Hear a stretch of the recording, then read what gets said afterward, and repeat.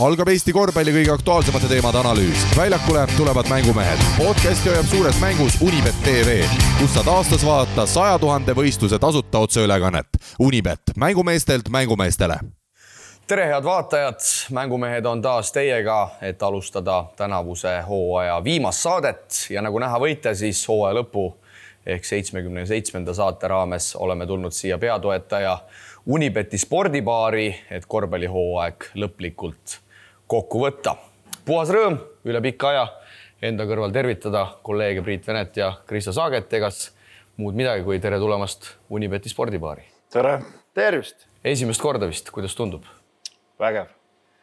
No võiks rohkem korvpalli asju olla, et siin tsikleid ja hokimehi ja igasugu jama on siin, aga kossu asja rohkem võiks olla. Aga no me toome selle sisse nüüd, järgmine aasta ma arvan uus sisustus.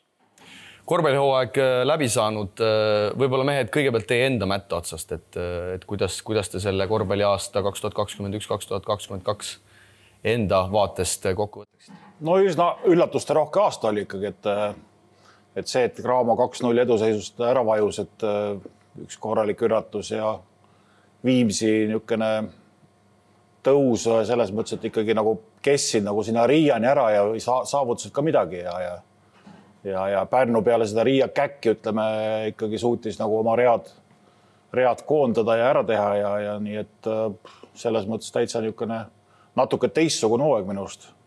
Ja, et kui võtame seda PAF-liiga osakonda, siis oli see üllatusi täis, aga ma arvan, et minu jaoks kõige tähtsam oli see, et me saime EM-ile Riiga, suutsime sealt Venemaa avarustesse ikkagi edasi tulla. Aga kohaliku liiga kohta ütleme nii, et nagu ikka üllatusi tuleb ja võib-olla kõige suurem üllatus oli see, et Tartu tuli tabeli tipust nüüd lõpuks ikkagi karikavõitjaks ja lõpuks ka pronksile, aga ja Pärnu vastupidavus samamoodi ikkagi, et finaalis küll ja näinud pärast Gilberti jalavigastust, et nad võiks selle seeria võita, aga panid ikkagi kindlalt 3-0 ära. Aga teie enda jaoks, kui te peaksite nüüd ühe konkreetse asja välja tooma, mis ütleme siis septembrist kuni kevade lõpuni nagu meelde jäi, et mis see oleks, kas see ongi see Pärnu selline tuhkatrinu lugu ja tagasi tuleks sellesse no see on ikka see Pärnu lugu jah, et tegelikult ju sügisel nad ju panid enamus välismaalastega ju konkreetselt ämbrisse ja hakkasid neid vahetama, aga tagantjärgi võib öelda, et näed ikkagi, kui asjad on kehvasti, siis tuleb midagi ette võtta ja üritada muuta ja ega Tartu selles valguses ju ka tegelikult ju muutis korralikult kontseptsiooni ja sai ka oma tulemuse ikkagi lõpuks kätte, et tahtsid rohkemat, aga tegelikult võib öelda, et nad võtsid isegi rohkem kui Pärnu võib-olla, et karikavõit oli tegelikult ikkagi täielik üllatus ka selles osas, aga see karikas on selline nagu ta on. Tiitlid jagatakse ikkagi meistrikatel, aga tulid auga välja, aga jah, Pärnu ikkagi, ma ütlen, et suutis isegi peale seda Riia käkki ikkagi oma read nii ära koondada, et nad ikkagi saavutasid selle esikoha ja tegid natuke ajalugu vaata, et ei ole ju Tartu ja Tallinna liini pealt ju keegi väljaspoole saanud, et selles mõttes ikkagi märgiline hooaeg. No minu jaoks kõige suurem üllatus oli ikkagi see, et sellise raha eest siuke sitt kokku keerata Kalev Cramo puhul, et pigem olen selles, et okei, karikas võid selle kaotus saada detsembris, aga et ei suudetud veebruaris õigeid otsuseid vastu võtta ja seda ikkagi ütleme siis pehmelt öeldes käkki paremaks teha, ja 2 korda Pärnu otsa. Ja Pärnule nagu tundus, et sobis ja Balti liigas, või Balti liigas, selles Eesti-Läti ühisliigas võib-olla 2 võiduni ei olnudki nii suur üllatus, et nad seal tappa said ja kui esimese juba tappa olid saanud, siis Pärnu olid ühte vaja ja läksid koduväljakule, aga suurem üllatus oli see, et nad suutsid 2-0 ikkagi siukse vibra peale lasta ja ennast ära suruda. Aga selle kõigi juurde jõuame ja tänane saade siis jookseb nagu ikka tavapärase kondikava järgi, kui alustuseks vaatame üle koduse liiga tulevikku, seejärel läheme teiega juba Euroliiga lainele, pärast mida selgub selle hooaja viimane nädala tegija ning nagu ikka lõpetame saate siis rubriigiga eestlased välismaal, kui kiikame piiri taha ja vaatame, kelle sooritust üle sel hooajal sai enim rõõmu tuntud ja mida selles valguses toob meile koondiste suvi. Nii et igal juhul hooaja lõppakord on valmis kõlama. Spordiväljakute spetsialist Spordiareenid toob teieni Eesti-Läti korvpalliliiga süvaülevaate. Lisainfot leiad spordiareenid.ee ja spordiväljakud.ee. Koduses korvpallis selleks aastaks mängud mängitud ja medalikomplektid jagatud. Varasemalt lõppenud Eesti-Läti liigas siis selle aasta esikolmik Riia VEF, korvpalliklubi Viimsi Sportland ja Pärnu Sadam. Eesti meistrivõistlustel võttis üllatuslikult siis meistritiitli Pärnu, teisele kohal Tartu Ülikool Max ja Moorits ja BC Kalev Cramo siis üle pika aja pidi leppima pronksiste autasudega. Oli meeleolukas aasta, üllatusi igat sorti alates Viimsi esilekerkimisest debütandina kui Kalev Cramo tiitlita jäämiseni. Mehed, võib-olla esimesed märksõnad, mis meelde tulevad siin sissejuhatuses sai juba põgusalt puudutatud, aga enne kui hakkame kõigi 8 meeskonna lähitulevikku lahkama, siis mis need teie mõtted on kokkuvõtvalt sellest hooajast? No ega siin on neid päris palju asju, et ma ei tea, kas me hakkame otsast pihta minema või kuidas me seda teeme, et mitte aega raisata, aga no siin ikka ühte-teist on jah, et ma ei tea, kuidas me lähme. Ma arvan, et kokkuvõttes võtame ikkagi need satsid ükshaaval ette, et muidu me siin juba sissejuhatuses räägime ära, kes siin põrusid ja siis ei olegi võib-olla satside juures midagi rääkida, aga siin ikkagi mõned ikka läksid täitsa lati alt ja mõned üllatuslikult ikkagi suutsid ära kesta. No hakkame siis tagantpoolt pihta, nagu kombeks on ja sel hooajal siis liiga viimane Rakvere Tarvas, kes ei pääsenud play-offi ei Eesti-Läti liigas ega Eesti meistrivõistlustel ja ma pean taas kord kiitma meie kirjasaatjat Markot, kes siin ka hooaja lõpus ei ole väsimuse märke näidanud ja on meile paar päris head kirja saatnud, mis täna ka ette lugemisele tulevad ja üks tuleb siis just nimelt Rakvere kohta ja Marko siis alustab tavapäraselt nii, et tervitus mehed, küsimus Rakvere Tarva kohta. Nimelt on päris suur tõenäosus, et klubi, kui ei leia peasponsorit, siis pannakse pillid kotti, mis oleks ääretult kahetsusväärne ning korralik löök Eesti korvpallile. Kuna meie korvpalli üheks suureks probleemiks on see, et kõik pusserdavad omakeskis mingil levelil ja eriliseks arenguks ei jätku ei raha ega inimressurssi, siis miks ei võiks väiksema regiooni klubid oma jõudusid ühendada? Tarvas, Kadrina Karu, Reinar Alliku korvpallikool. Virumaa piirkonnas on hulganisti hakkajaid inimesi, kes võiksid üheskoos hoopis suurema tulemuse teha kui iga sealne klubi eraldi seisvana. Kõike paremat, Marko. No siit on mehed hea see Rakvere jutu ots lahti teha, et Tarva kohal on suured küsimärgid. Nii palju, kui siin viimaste nädalatel on välja tilkunud, siis sel nädalal peaks see otsus ka tulema, kas Tarvas kõrgliigas jätkab või mitte. Ja tegelikult Marko paneb siin suhteliselt 10, sest et tänasel päeval me ju teame, et Reinar Alliku korvpallikool on ka nii-öelda ilma katuseta, ilma kohata, kus treenida, mängida, siis miks mitte tegelikult see koostöö ei võiks siin sügisel isegi ju alguse saada või mis teie sellest arvate? No Viru ekspert teab täpselt. No eks seal tegelikult see seis on päris nukker ja mina kui Rakvere vennana endale ka tegelikult oli natuke tundus see nukker ja olin siin teelahkmel, ütleme siin 1,5 kuud tagasi ja mõtlesin, et teen oma esiliiga võistkonna ja no hetkel töö käib ikkagi veel selle nimel ja see kohe pani selle Virumaa ikkagi kohe kihama, et hakkasid mehed siin möllama ja tegelikult on siin natukene isegi suur tõenäosus, et see Tarvas ikka pigem jätkab meistriliigas vähemalt hetkel sellesamal kujul. Aga no ma ei hakka siin midagi linnajutte siin, nagu me ei ole siin ju mingi kellasaade, et me ei hakka siin linnajutte välja rääkima, aga jah, et see pani selles mõttes kihama, aga no siin suuri muresi on ja ma olen siin linnavalitsuses käinud siin linnapeaga paar korda istumas ja spordikooli direktoriga kõige suurem mure on ikkagi noorte töös minu arust ja selle järele aitamisega on vaja tegeleda, aga nagu ikka poliitikas jutt on ilus, aga tegudeni me ei jõua veel lähiajal ja ennem võib see korvpalli ära surra, et muidugi õiget teed ei ole olemas. Minu jutt on ka siuke, nagu ta on selles mõttes, et ennem ei saa teada, kui ära katsetame, aga vaatame, aga no ma ütlen, Tarvale võib raha leida, aga mängijaid ma ei kujuta ette, kus selle leiad. Noh, eks ta üks suur murekoht ole jah, et kui endamused peale tule ja seda me oleme ju talvel tegelikult arutanud, et miks neid ei tule ja kui neid noori ei taheta toetada ja tahetakse, et nad ei sama käivad, ma ei tea, rõõmsate nägude eest, et saavad midagi teha, et siis see päris nagu jätkusuutlik projekt ei ole ja kui sa ikkagi pikemaaegseid lepinguid ja projekte nagu ei teed, siis ta ongi siuke ühekordne üritus ja selle aasta Tarva ühekordne üritus läks ju kohe ka sügisel samamoodi metsa, aga nemad erinevalt Pärnust ei suutnud ühtegi vahetust nagu korraldada ja minu arust need valikud olid juba kohe algusest peale täitsa viltu ja lõpuks need ei saanudki sealt mingit tulemust, nii et siin mõtteainet on, aga Marko küsimusele nagu vastates, et eks kõik on erineva eesmärgiga klubid, vaata, et Rakvere Tarvas tahtis meistesarja teha. karud ajavad seal oma kogukonna asju ja Reinar on üldse siuke otsib kohta, et kus need noori nagu siis kasvatada ja eks igal pool on omad mured ja kuidas nad selle kokku paneksid. Päris raske küsimus, sellepärast, et nad on tegelikult nii erinevates kohtades ka ja me ikkagi eeldame, et nagu kogu raskus siiamaani on tegelikult ikka Rakvere linnas, et Kadrina ajab seal oma asju, kindlasti on see oma vald ja oma toetajad, nii et seda nagu kokku ajada on väga raske. Siin tekib ka üks probleem, et ega see toetajate ring on üks ja sama. Sama, mis esiliigas ja meistriliigas ja sa käid koputad ühtele samadele ustele ja ütleme ausalt, ega see Kadrina on ikkagi Rakverest ja korvpalli mõistes ikkagi kaugel maal, et kui sa võtad Kadrina rosteri lahti, palju seal kohalikke vendasi on, et seal väga ei ole, et jooksevad 2 mustanaalist ja siis paar ütleme siis väljapoolt toodud, et ega seal kohalike vende näpu otsaga lihtsalt. Ühte mulle klubi eestvedaja Arno Lipassaar igatahes lubas, et ta teeb kõik selleks, et viimane meistriliiga pallimeeskond Rakveres säiliks. Nagu me teame, võrkpall on ju tänasel peal esiliigas, jalgpall vist on ka esiliigas.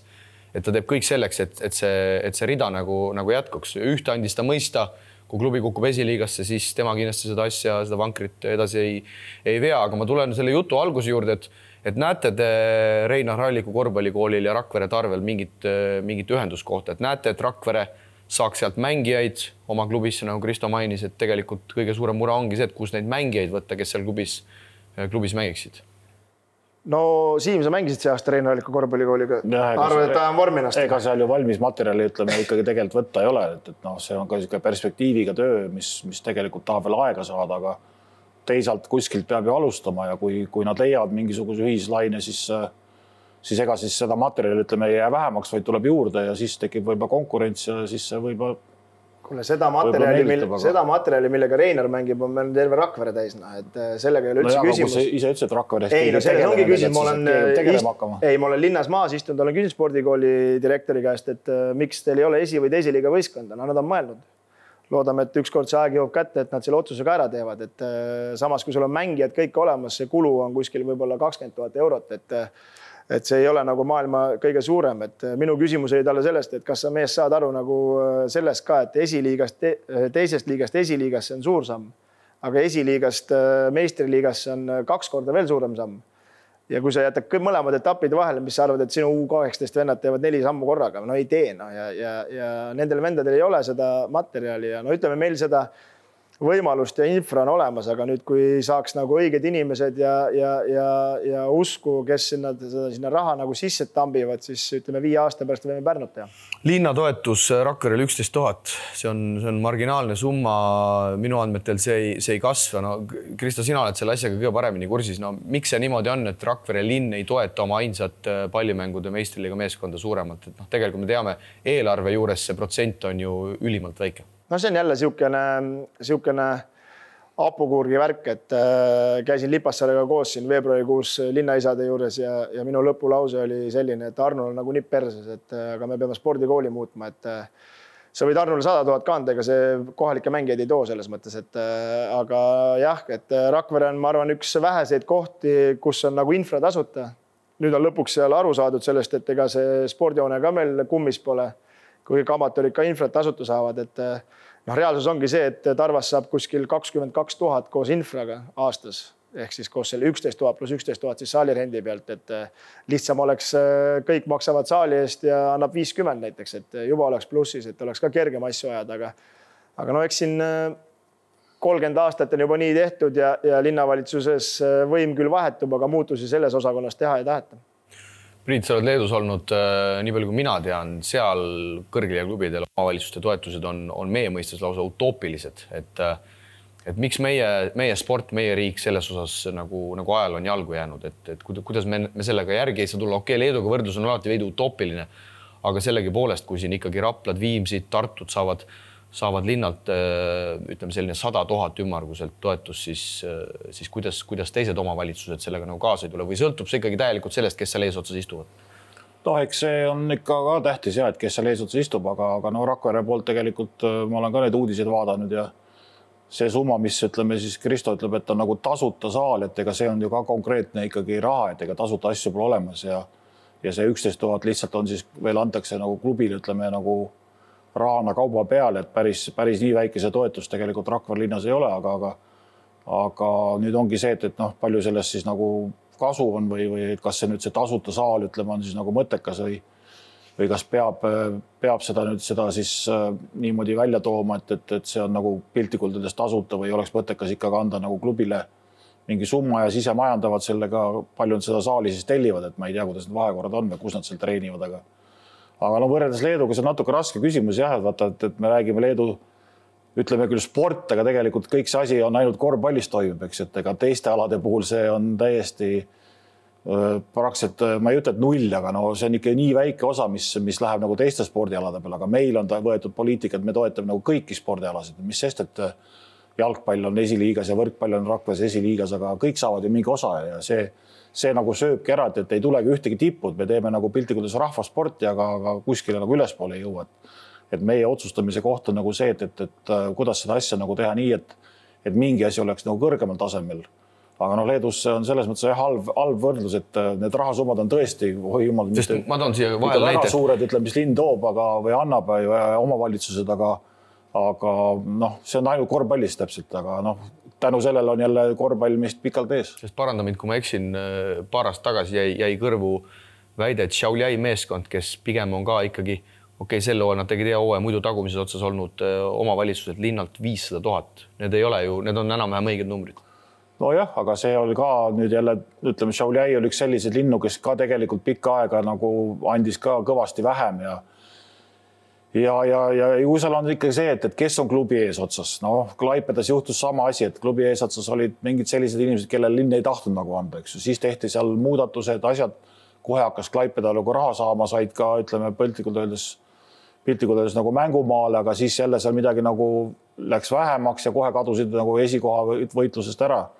Et noh, Šiauliai on selles mõttes hea näide, et ka samamoodi klubisse tuli tegelikult vana mängija Eirar Sukauskas, kes hakkas asju ajama ja siis hakkasid need rahakraanid nagu rohkem lahti minema, et eks see poliitika asi on kõik täpselt nii, et kes on andja ja kes on küsijad, et kui need omavahel nagu kokku ei lähe, vaata, siis seda toetust nagu ei ole ja noh, mis seal ikka salata, et ega Kaunase linn on tegelikult, ma ütlen, et linnapea on selles mõttes asjalik, et ta on endine ikkagi ärimees või praegune ärimees ka, et ta näeb ära, et kui sa annad rohkem, siis see tuleb rohkem tagasi ja Kaunas täpselt selle najal nagu elabki ja see Euroliiga A-litsents, ütleme, päästab neid selles mõttes ära, et alati tulevad ju head vastased tegelikult.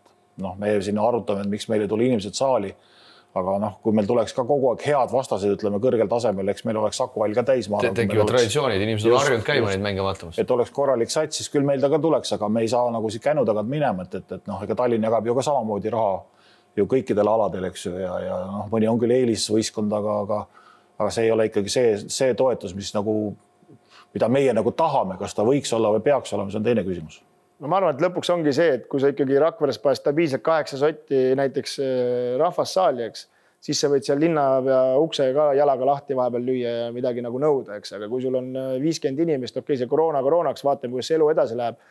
Aga no keeruline ikka jah, et kui ma õieti mäletan, mängisime Valgaga seda Läti liigat omal ajal ja seal oli ka ju 50-50, noh, et omavalitsus paik ka ikkagi väga suure raha alla, et sporti võib tahta teha ja kõik me ju armastame, ega me saadet ka muidu ei tee, aga kahjuks tasuta ei ole lõpmatuseni võimalik teha.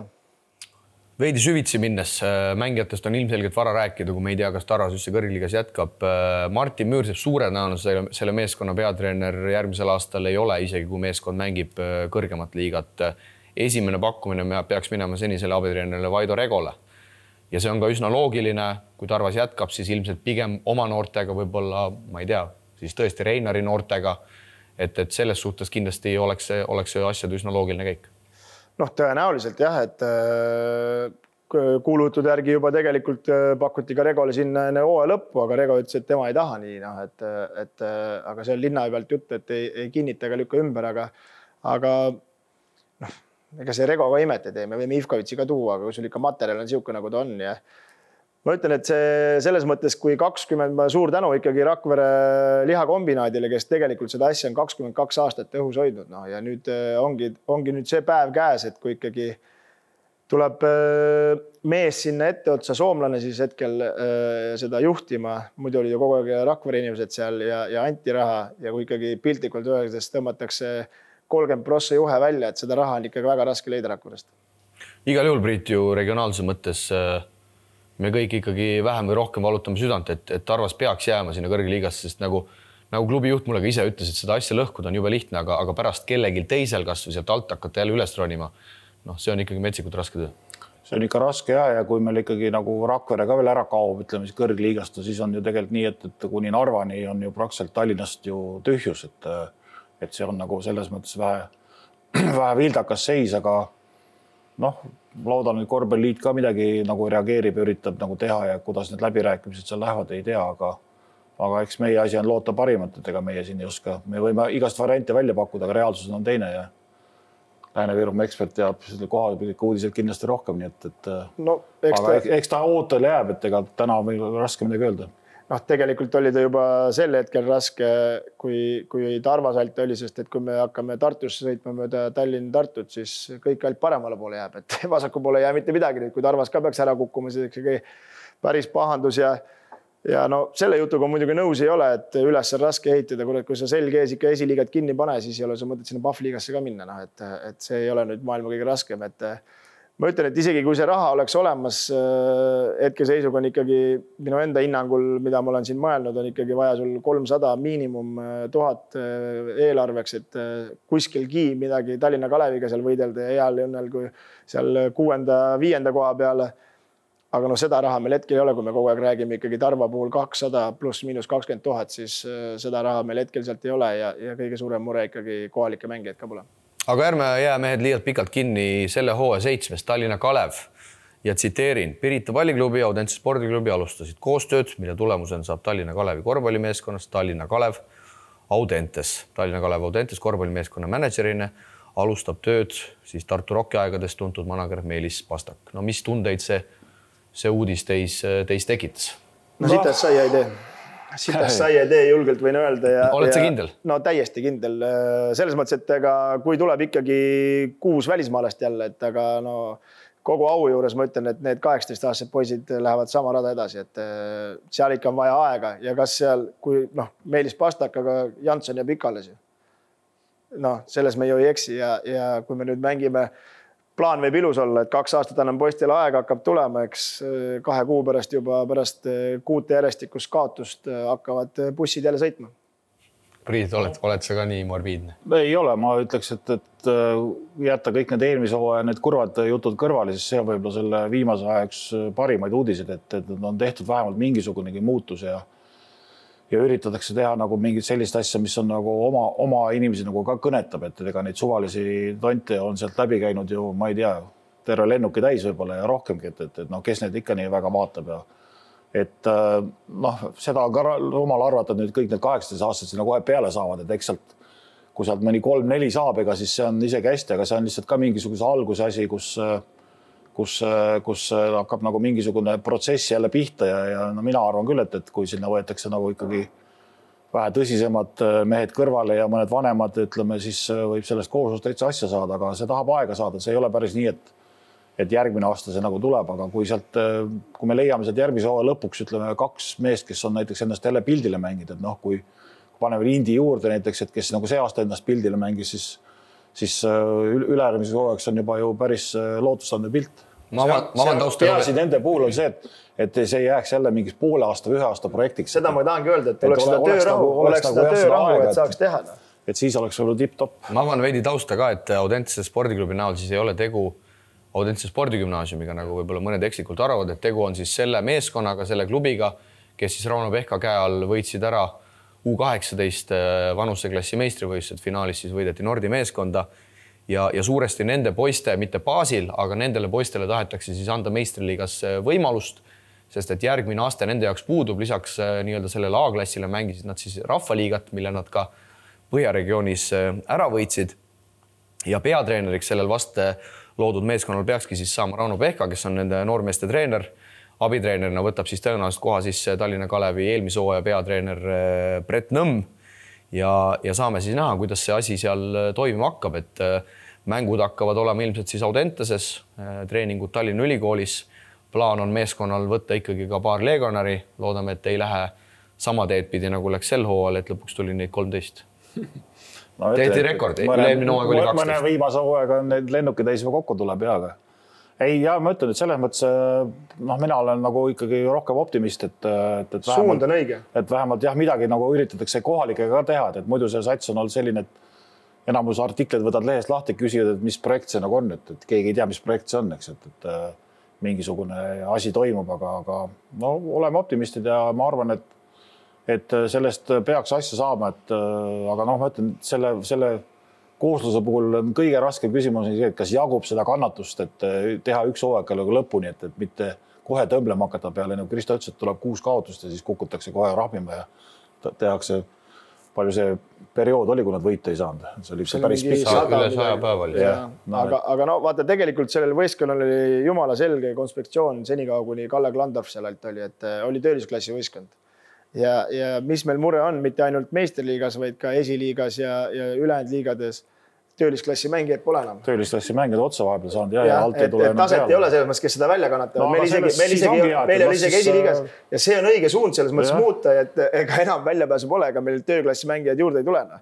Ja eks ta võtab aega ja kui üldse ellu tahad jääda, siis see on õige suund selles mõttes ja Tallinnas ikkagi nende noorte valikud peaks olema. No ja ma arvan, et selle võistkonnaga selles mõttes on praegu rahumajas, et las nad toimetavad ja loodame, et neil jagub kannatust, et kui siin veel seda asju, mis seal on olnud, neid pole mõtet eietada, see ei anna meile mitte midagi. Sinna ei ole mõtet kinni jääda, et siin võib-olla veel soovituslikult, kui nad meie saadet vaatavad, võiks isegi mõelda ühe sammu peale, et äkki saaks kuidagi selle teise esiliiga võistkonna ka, et kui seda saaks nagu raha mõistes nagu seda suuremaks ajada, et neid noori sealt üles kasvatada. Neil muidugi Tallinna Kalevi akadeemial on, aga see ei ole päris... Teise liiga koha nad peaksid saama, kuna rahvaliiga, nagu ma ütlesin, nad võitsid, neil on õigus minna esiliigasse. Nagu selles mõttes, et endaga kogemusest, ütleme nooruspolvest, ütlen, et mulle meeldisid U20 ja siis oli see vanasti oli see duublite mängud, et ma ei saanud põhis väga palju peale, aga mulle meeldis mängida ja seal saad selle mängunälja kätte ja tegid trenni meestega, et see andis ikkagi oma efekti. Ja nii palju, kui minu kõrvu on jõudnud, siis Kalle Klandorf isiklikult oli olnud see mees, kes oli öeldud, et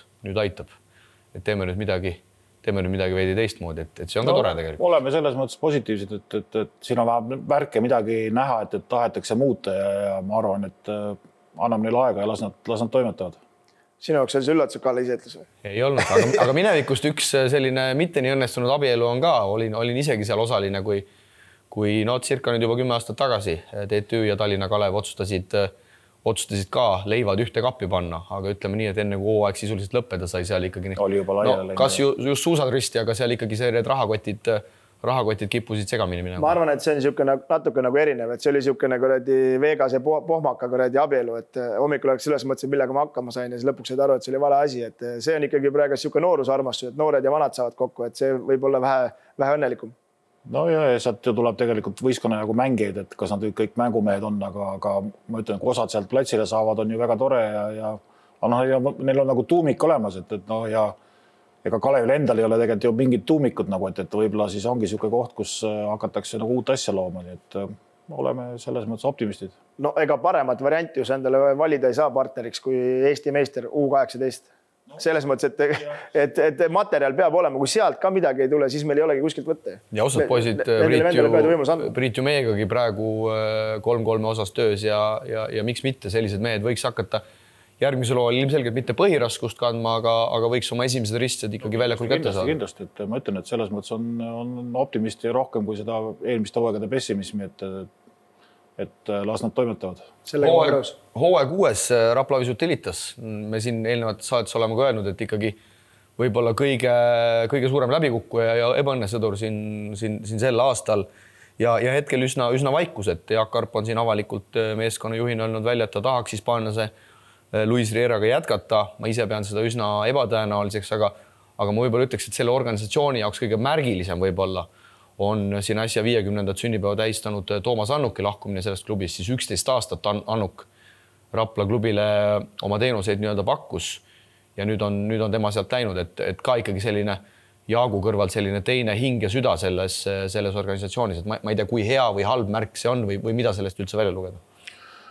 Noh, ega iga pidu saab ükskord otsa ja see 11 aastat on ikkagi väga pikk aeg ja eks nad ole võib-olla 11 nagu täiendanud, aga kindlasti see ühe hetkel ka nagu ammendub ja noh, Karbil on nüüd tegelikult ju omad nägemused, et ega ta ilmaaegu seda hispaanlast ei toonud, tahtis sealt midagi õppida, teha, selles mõttes, et ta on ju väga rahul, et mis ta sealt nagu infot ja asja nagu kätte sai, aga paraku ei formuleerinud see tulemuseks, et nüüd oleks vaja nagu tulemust ka teha, aga noh, ega Rapla need mured on ju ikkagi samad, mis me ka oleme kohe sees rääkinud, et samamoodi nagu Rakverel, et kui seda noorte tööd ja neid oma noori nagu ei kinnita ja kokku koos ei hoia ja kohal ei hoia, siis me ju nägime tegelikult sellel hooajal, et publiku huvi on ju tegelikult ära kadunud. Ja noh, kui sa võid igasuguseid mehi tuua ja üks tituleerib ennast seal mingiks liiga parimaks mängijaks ja juba ei tea kuskil enne hooaja lõppu, ütleme, ja ise midagi saavutad, siis sellised tühikargad nagu seda propagandat nagu positiivses suunas ei tee ja see ikkagi on selle hooajaks märgiline sõna, et see Rapla publik nagu nii nagu lahjaks jäi, aga eks need olegi nüüd kõik asjad omavahel koos, et tulemust ei tule, publikut ei tule. See näitabki ära, et miks nad ei tule, kui sa mängid kogu kehvasti, siis ei tulegi. Ja, et samas ütleme sel aastal ikkagi päris suur ebaõnn ka ikkagi toodi Paasoja tagasi, Elmanis vigane, kõik korda mööda vigased, mängujuhid vahetuvad, kõik, et ja võite ei tule ja noh, ma olen ikkagi sellel arvamusel, et korvpall on, profikorvpall siis Eesti-Läti liigas on ikkagi show business ja kui tulemus tuleb rahvas ka, aga seal praegust oligi see probleem, ma arvan, et tulemust ei tulnud ja mida sa müüd, et mida sa müüd ja lõpuks hakkab see jonn ja ongi keeruline ja minu info on selline, et naised saunas rääkisid, et hispaanlane küll ei jää. Et Balkani maffiast tuleb nüüd uus mees ja võib-olla tuleb Nikolits tagasi, mitte see oli muidugi nali, aga uus peatreener peaks olema praegusel hetkel sees ikkagi valikust Balkanist, et kas see nagu reaalsuseks saab, seda saab varsti teada. Ja nagu asjaosalised tegelikult ka ise on öelnud, siis Raplat noorte korvpalli osas nüüd ma mõtlen just esindussatsi pealekasvu poolest ikkagi ootab päris mitu aastat jääaega ilmselt ees, et see ka kindlasti seda seisu paremaks ei tee. Markus Ruubel minu andmetel on sõjaväkke minemas, et kas nüüd suudetakse selle korraliku eelarve omavalitsuse toe, erasponsorite toel ikkagi rahaga seda satsi nagu koos hoida ja püsida ikkagi seal medalikonkurentsis. No ma selles väga ei kahtle, aga just nagu sa Priit mainisid, see omade poiste peale tulek ilmselt saab olema raske. Ja selles valguses on raske eeldada ka, et see saal täituma hakkab. No need omased poissi on tegelikult Tallinna poole liikunud, et ega hispaanlane talvel ju ütles ka kuskil välja, et tema ikkagi ei saa ka aru, et miks nad on nagu ära lastud, et tegelikult peaks need ju kõik olema ju kodus mängima ja noh, kas nüüd kõik, aga suurem enamus võiks ju mängida, aga noh, eks seda Karbi käest küsima, et miks nad on ära kadunud ja noh, talvel puudutasime seda teemat, et kui sa neid noori nagu ikkagi konkreetselt mitmeaastase lepinguga nagu ei proovi kohal hoida ja ei paku neile nagu mingeid tingimusi, siis ainult rõõmsa näoga eest, et sa võid saali tulla sellest, nagu see asi ei toimi ja paraku on see tänasel hetkel nagu Rapla kõige suurem mure, et varematel aegadel ikkagi olid oma mehed nagu ju tegija rollis ja okei, nad on küll ka kuskilt tulnud võib-olla, aga neid oli ikkagi nagu rohkem ja selle aastal neid nagu ei olnud ja kõik domineerivad mängijad olid tegelikult välismaalt ja need ilmingud olid juba ka eelmistel hooaegadel, et see nagu ei kõneta nagu neid kohalikke ja kui sellel aastal ütleme, kas või võtame seda sama Ilves läks ära, siis järelikult siin talvel olid nagu visati nalja, et Rapla inimesed käivad rohkem Ilvest Tallinnas vaatamas kui Rapla sats, et see on kõnekas näide, et mida ei tohi nagu klubid teha, ütleme. Ja, et sa pead ikkagi tunnetama klubi juhina, et mis rahvale korda läheb ja mina jään ja ütlen, et kohalik mängija läheb korda, et sa pead suutma ikkagi tal selle olemise nii mõnusaks teha, et ainult raha järgi ei joosta, et ma muidugi absoluutselt ei tea, mis põhjused seal olid, aga ma arvan, et üks märgilisi olukordi nüüd saab olema näha, kas see on siis õnnelik või õnnetu lahkuminek, et kui Toomas Annuk on 11 aastat seal olnud, ma arvan, et tema suur osakaal on ka nende välismaalaste valimisel ja Tommi natuke teades väga põhjalikult seda tööd teeb, et ja tegelikult ju oleme ausad, väga mööda pole pandud nende mängijatega, lihtsalt neid Eesti mängijaid ei ole ju väga palju olnud, et kes seda tööd nüüd tegema hakkab, et siukse fanatte nagu Tom on, ütleme, väga palju Eesti pealt ei leia. Kui sa jutu juba Annuki juurde tulid, siis spekuleerime, et kuhu võiks Annuk tee leida. No ma arvan, et tema ambitsioonid on endiselt kõrged ja tahab ikkagi kõrgliiga mängus sees olla. Küla pealt olen kuulnud siin Viimsi jutte, et Viimsi tahab treenerite staffi mehitada ja ja seal mingi kokkupuude vist on juba ka olnud, et või näete te mingeid teisi klubisi, kes karjuksid Toomas Annuki järel? Noh, Toomas üks selline mees, kes on ikkagi käinud päris palju nagu välisklubides nagu õppimas või vaatamas ja noh, mina isiklikult loodan, et talle selle hispaanlasega nagu selline kontakt, et kui see hispaanlane kuskil läheb, äkki siis saab kaasa minna ja see oleks nagu meie korvpallile jälle üks selline käik, mida meil pole ju siin aastaid olnud, et ega meil need treenerid välismaal väga ju ei käi ja ei saa ja mõned ei tahagi ja noh, et tema on ikkagi selline huviline olnud, kes nagu käib igal pool, et äkki mingi Ameerika variant tekib, et mine tea, et tal on neid kontakte nagu kõvasti, et ma arvan, see kodukammarale jäämine on tema jaoks nagu võiks olla kõige viimane asi.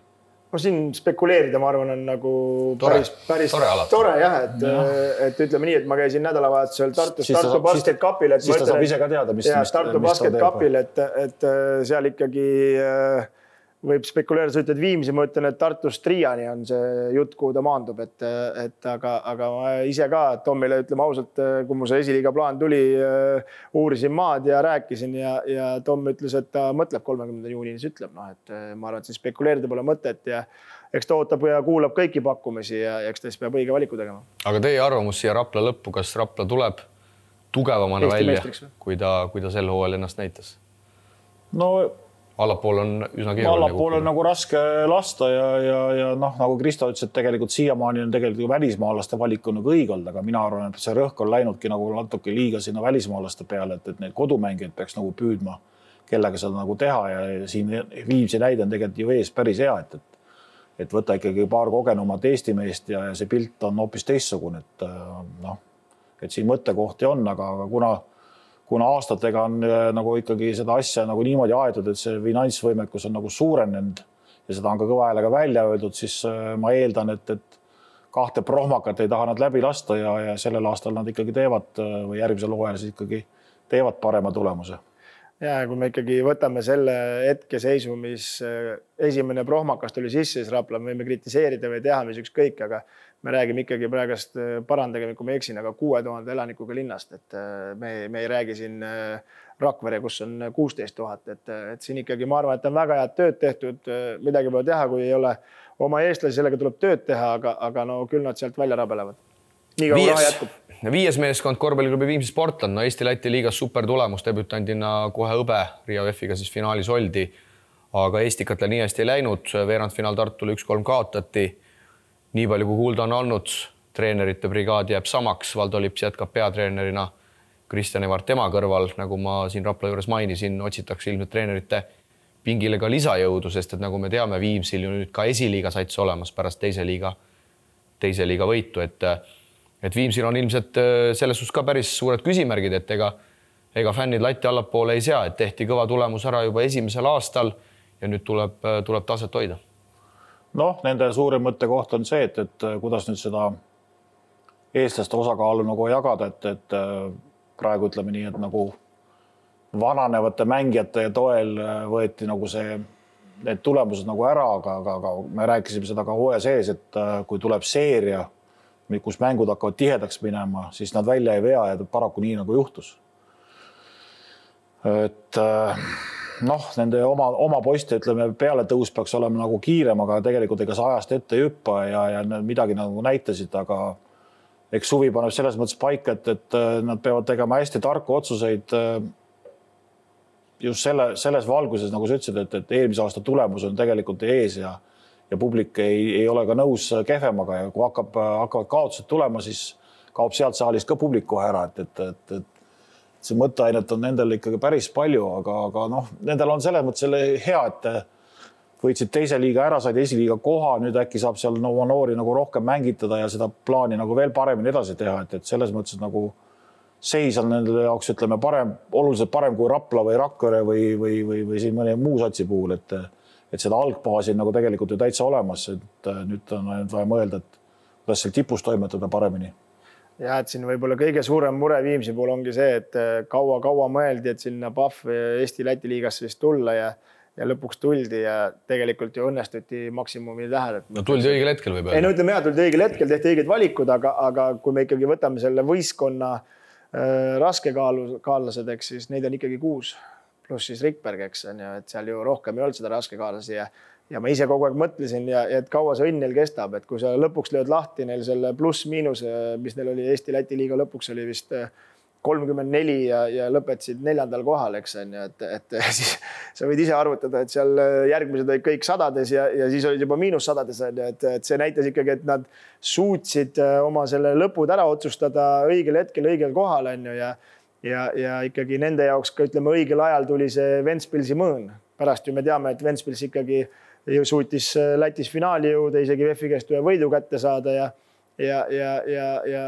noh, ma ei võta Viimsilt midagi ära, aga ma ütlen, see Ventspils oli selgelt mõõnas sel hetkel, kui nad 2-0 ära panid ja see ikkagi Ventspilis saadud võit Eesti-Läti liigas ja siis juba selle hea emotsiooni pealt Pärnuga mängis nii või naa hästi ja selle hea emotsiooni pealt ikkagi jõuda finaali, see oli ikkagi klubile kõva ja kordaminek ja nüüd ongi küsimus, et tegelikult me võtame sealt 7. edasi need mängijad, kes neil seal pingil olid, need olid ju ma ei tea, 3-4 aastat juba esiliigas mänginud mehed, et nendelt enam mingit arengut loota, ma arvan, ei ole, et nüüd on vaja hakata neid uusi noori, et neid saab muidugi nüüd panna esiliigasse, et nad seal aitaks seda taset hoida noori edasi mängida, aga nende peale siin ma arvan, et raske loota.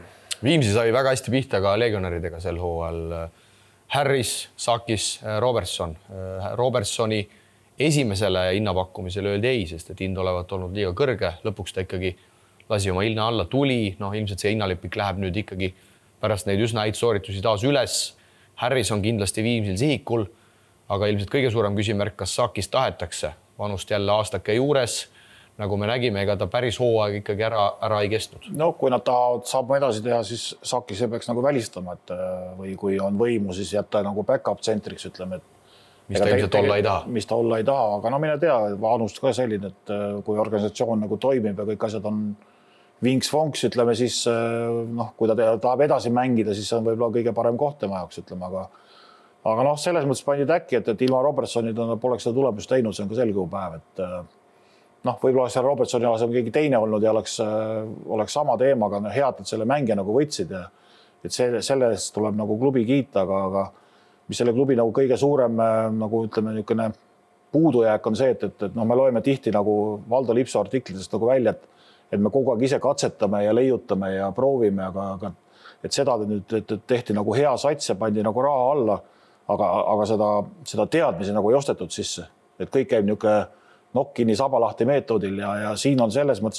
koht, et kui nad seda nüüd ka sellel aastal ei paranda, siis nad võib paar järgmist hooaega võivad kindlasti lati alt läbi minna, sellepärast et see lõpmatuseni niisugune nokkini sabalahti ütleme oma peas nagu leiutamine ei toimi ja me nägime ju ka tegelikult ühte suurt mõõna sellel klubil, kui mehed nagu olid nii ära treenitud, et ei suutnud isegi platsi peale edasi tagasi joosta, nii et selliseid asju ei tohiks nagu sellise puhul nagu läbi lasta. Ja seal lausa tegelikult poole hooaja pealt ju minu treeningmetoodika osas hakati midagi katsetama. See katsetus lõppes kiiresti ära, aga see andis tegelikult tükk aega veel tunda ja see ei olnud nagu hea tulemus, ütleme, aga see on üks koht, kus on nagu nende kõige suurem murekoht minu arust. Nii kõrgel tasemel me selliseid asju väga tihti ei näe. No ma ütlen, kui sa kogu aeg proovid nagu ise oma peaga leiutada ja nagu sul seda staaži ja kogemust ütleme ei ole ja ise pole kuskil välismaal nagu käinud, siis nad ongi sellises seisus, et ma ütlen, et kui nad proovivad edasi leiutada, siis järgmine aasta tuleb väga raske. No samas ütleme välismaalastega ju absoluutselt ei riskitud, et võeti Harris, kelle hinnalipik oli ilmselgelt vastuvõetav Tarvast, teati, mida täpselt ta oskab teha, sulandus hästi võistkonda, siis toodi Sakis, kes on väga kogenud mängija ja nende kahega mindigi ja lõpuks vaadati, et Sakisel see võib lagunemisohk olla ja siis toodi Robertson, keda all oli Lips olnud, et mingit katsetamist välismaalastega ei olnud, et edasi-tagasi sõidutamist, et võeti kindla peale ja no Sakis kindlasti, ma arvan, vähemalt mulle väliselt jääb mulje, et ta tahaks backup center küll olla, et saaks 20 minti möllata, nii kogu mängus andke pall minu kätte, ma teen ära ja ülejäänud aja lihtsalt naudin võite, et väga huvitav kuju selles mõttes, aga lõpuks ongi see, et see hinnalipik ja mis nagu enamus mängijatel, ma arvan üldse nagu välismaalaste puhul või üldse eestlaste puhul on ka see, et kui sa selle menna ostad, et sa pead sinna raha alla, sa pead teadma, et kas ta üldse suudab terve püsida. Ja Harrisel, ma arvan, et ei jättu ühtegi mängu vahele ei Rakveres ja ega jätnud ka Viimsis, et see pidi ikkagi väga hull asi olema, et tal mingi natukene näpu valutamisega olnud. Ma mäletan Rakveres täitsa ühe mängu vahel, sest ta läks vahepeal abiellus Ameerikas, et siuke asi oli, aga rohkem ma küll ei mäleta, et tal mingit häda oleks olnud. Räägime Viimsi eestlastest ka, nagu me teame, tulemused ikkagi midagi maksavad ja räägime nii, nagu asjad on. Vaevalt, et need mehed sama hinnalipikuga on valmis järgmisel hooajal platsile tulema, et kui sa teed ka tulemust, siis sa tahad ka palka juurde saada, et kui me nüüd vaatame seda põhituumikut, seal olid Veidemann, Laane, Lips, Jurkatam, noor Rikberg, ma eeldan oma mehena kindlasti igal juhul jätkab, et Jurkatam oli juba eelmisel suvel väga kuum kaup, teda tahtis nii Cramo, tahtis ka Taltek, ma usun, et need klubid on endiselt nõudjate nimekirjas, et kui raske te näete, et Viimsil on neid Eesti mehi kinni hoida? Või kas neil on üldse teisi pakkumisi, ma mõtlen, pean siis silmas teisi mehi? No siin oleneb kõik ju sellest, et kui Keila peaks ka veel tegema sammu edasi, et siis ju see eestlaste mängu osa saab nii otsa, et siis hakatakse võib-olla seda raha natukene pritsima, aga no kokkuvõttes ikkagi mina näen ainukene, keda väga tahetakse, on Jurkatam. Edasi on kõik siuke kerge. Veidemann teeb oma asjad ära, aga ega ta üksi ka ei saa teha, sul peab võistkonda ka kõrval olema ja Lips on niimoodi, et kas jumal annab 3 või ei anna. Et nägite ise Poolas keeras teil selle, mis te nägite, tähendab Siim nägi, et Poolas ikkagi jumal ei andnud 3-seid ja Rumeenias tähendab, lasi poolakatel ennast ära loputada seal ikkagi, mul tuli kohe täitsa viha peale seal selle mängu vaadates seal 14-11 seisul, kui ta hoiti. Mõtlesin, et seal kohas oleks vaja mune näidata. No vanemate meestega on selles mõttes nagu asi lihtne, et kui klubis nagu sisemine organisatsioon toimib ja kõik on nagu õigelaegselt nagu laekunud ja sul on loodud võimalused trenni teha, sa näitad nagu tulemust, siis nende puhul ma arvan seda tõusu või hüpet nagu nad ei loodagi võib-olla seda nii palju, et nad loodavad sellest, saaks stabiilselt asjad nagu korda ja võib-olla seal mingid võidupreemiad, särgid. Aga jah, Taavi on kindlasti kuum kaup ja kuulda on, et kõik satsid on nagu huvi tundnud tema vastu, nii et kas nüüd tema minema lasta või talle teha nagu parem pakkumine, et kui sa tahad nagu nüüd oma noori nagu arendada ja ütleme selle positsiooni peal tegelikult neil enda klubist nagu ju hetkel nagu kedagi väga võtta ei ole, eks. Et kui sealt isegi mõni noorem tuleb, siis Taavi on juba selles mõttes nagu nii ütleme juba kogenud mängijana hakkab juba tõusma sellesse ikka, et võiks nagu mõnda nooremat juba õpetama hakata ja tema kõrval nüüd ütleme kedagi seal kasvatada, Harop on ju nende enda klubist näiteks, et kas ta nüüd küündib ja võiks nagu proovima panna, sest Kokk mängib vähe teist positsiooni, aga kui sa tahad nagu seda taset nagu hoida, siis Taavi on jah üks selline sihtmärk, keda peaks võib-olla nagu meelitama suurema, ütleme, palgaga. Aga ma arvan, vanemate meeste puhul maksab ikkagi see, et kuidas klubi nagu toimetab ja kas infra ja kõik see muud asjad nagu on paigas ei ole ja kas see suvised värgid nagu ka toimivad, et ei oleks päris nii, et lasti kevadel mehed minema ja öeldakse, et head aega ja 2 kuud keegi helistaga ei suhtle. Et mina arvan, et siin on see nagu see küsimus. See võtmesõna on siin kindlasti ja no muidugi, miks me Taavist räägime, on see ikkagi, et tee, mis sa teed, aga 4-5 peale ikkagi mängijaid võtta pole. Et tagusimi saame veel kuidagi lappida. Oma klubist neil sinna praegu kedagi nagu peale ei ole tulnud. No üldse Eestis ka ei ole väga võtta, et sellepärast ongi kuum kaup, et no ma eeldan, ega Jaak Arbül on ju Laane ja Veidemanni number ka mõlemad Raplast mängid, et see on ka kindlasti koht, kus ta saab eestlaste osakaalu tõsta ja sealt ka kindlasti mingi huvi tuleb. Aga Jurkatam ise pidavat vaatama ka ikkagi tugevalt välismaa poole, et see pidavat olema tegelikult esimene perspektiiv, et näete te nende numbrite pealt, mis ta sel hooajal näitas, et võib tulla ka mingi hea pakkumine. Välismaalt, no nende numbrite pealt, mis tema tegi, ma ikkagi reeglina ütleks, et tavapraktika on see, et kui sa välismaale lähed, siis sa pead rahuldama ikkagi veidi väiksema palganumbriga. No, kõik on jälle organisatsioonis kinni. Kõik on jälle jah, selles mõttes kinni, et kuhu ja millest ta tahetakse, eks ju, et kui ta läheb kuskile täiesti tundmatuse kohta lihtsalt mingit suurt rahanumbrit püüdma, siis sellel on ka 2 külge, et raha saada ka ja siis ei tohi nagu viriseda, et mängida ei saa, eks ju. Kui sa tahad nagu mängida, siis sa pead kuskilt järgi andma ja minema tegema sellise sammu, et sa saad hakata ennast nagu pildile mängima ja no kui sul ikkagi ambitsiooni on, siis see on nagu õige valik, et siis pead minema, kui on võimalik kuhugi minna. Ma ütlen, Hispaania, Itaalia, nemad siia ei tule sind vaatama. See on aastatega ära tõestatud, et kui sa tahad kuskile pildile saada, sa pead ise sinna minema. Sa pead ise sinna minema, hakkame seal näitama ja siis hakkavad kõik asjad arenema. No ma räägin, Tartus mängis meil siin paar aastat tagasi ju Tautvidas Lesas, kes oli ka Hispaania selles Leeb Goldis ja mingite asjaolude kokku sattumisel sattus ma ei mäleta, mis satsi treeneris oli, kõrgliigast tuli ja mingi abitreener oma sugulase mänge vaatama ja Slesas tegi seal mingi kontserdi ja 2 nädala pärast oli ACB trennis ja sai isegi ACB kogemuse, mida ta oma elus ei lootnud üldse saada, et ta teadis, et ta ei küündi sinna. No. See jäi küll lühiajaliseks, aga see näitab seda, et seal sind nagu märgatakse. Aga siia ei tule Viimsis seda keegi vaatama. Et selles mõttes, kui Taavi tahab kuskil edasi minna, siis igal juhul tuleb mõelda nagu niipidi, et kus saaks nagu kuskilt alustada. Et tegelikult on Euroopa algus on peale USAt ära teinud. Olid tal USAs need oma mured, läks vähe viltu, kõik nii ja naa. Aga tegelikult mängida oskab. On tal oma eelised, on oma puudused, aga lühemaks ta vahepeal ei ole jäänud. Ainult vaja musklid peale teha ja edasi minna. Et kindlalt selgelt on ju oma trumbid olemas ja no ega kui sa ei lähe, kui sind kutsutakse, sa ei lähe, ega siis seda teist kutset ei pruugi tulla ka. No. Et igal juhul tuleb see risk võtta, noor mees alati saab tagasi tulla. Et kui me võtame nagu Viimsi koha pealt, siis on see nüüd, kus nagu juurde panna ja üritada teda püüda, ütleme. Et kui Viimsi tahab ikkagi ka oma nagu ütleme võistkonnaga jälle järgmisel hooajal ka samasuguseid tulemusi või paremaid tulemusi teha, siis absoluutselt see on see koht, kus tuleks nagu juurde panna. Esinelik ja selle hooaja siis põhiturniiri sats TalTech Optibet. Suures plaanis üritatakse ka ikkagi tuumikut säilitada. Alar Varrak on suure tõenäosusega peatreenerina jätkamas, tahetakse hoida ka abitreenerit Chris Killingut. Tanel Sokk ametlikku teadet küll ei ole, aga on karjääri lõpetamas, mis on ilmselt ka üsna loogiline, aga noh, siin on leierdatud. Eks me vist Kristo juba muigab. Eks me vist teame, mida tegelikult vaja on. Raha vaja. Varrak ütles, et raha vaja. Tartut ei saanud võita. Kui siin ringmees jääb raha juurde, siis eelarve peab kasvama. Ja, siis saab pika osta. Ja kui selle pika leiavad, no võt, siis hakkavad panema. Et ei no kokkuvõttes, ega noh, kõik oli kena ilus, aga nagu lõpuks ikkagi tuli välja ka ja meie ju Priiduga siin ikkagi jaurasime, et ilma pikat ei ole võimalik medalid võita ja kokkuvõttes nii aga ei olnudki.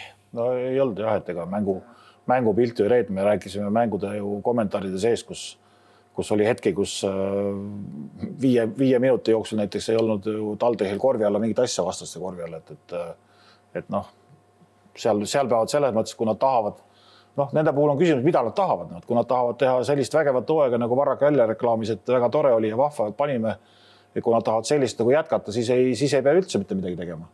Siis põrutavad sügisel jälle sama hooga edasi, põhiturniiril teevad ägedaid mänge, ja kui nad on sellega rahul, no siis tulevad edu soovida. Ja, aga kui me võtame nad tahavad medalitele mängida, siis nad peavad kardinaalselt ikkagi võistkonda muutma. Jah, et Ringmets ju rääkis mulle aastad, et Matute Berner on väga hea korvpallur, aga ühtegi võimalus pole saanud. Eks, no ühtegi võimalus pole saanud ja keegi pole trennis kellegi ka sparingut ka teha, et selles mõttes on ju näha. Aga võtame veel selle osa, et tuleb seda 3-3 trenni ja nagu ikkagi ma rääkisin seda eelmisel aastal, et ma näen kohe ära, et tal on see kordustarv on nii väike, et tal tegelikult on võimed olemas. Tal on kordustarv nii väike, et ta ei saagi nagu ilma nendeta kuskile tõusta. Ja kui ta trennis neid ei tee, nagu siis ei saagi ta mängu panna. Ja kui me võtame nüüd veel selle ka, et Metsalu tegi ju tegelikult fenomenaalse hooaja.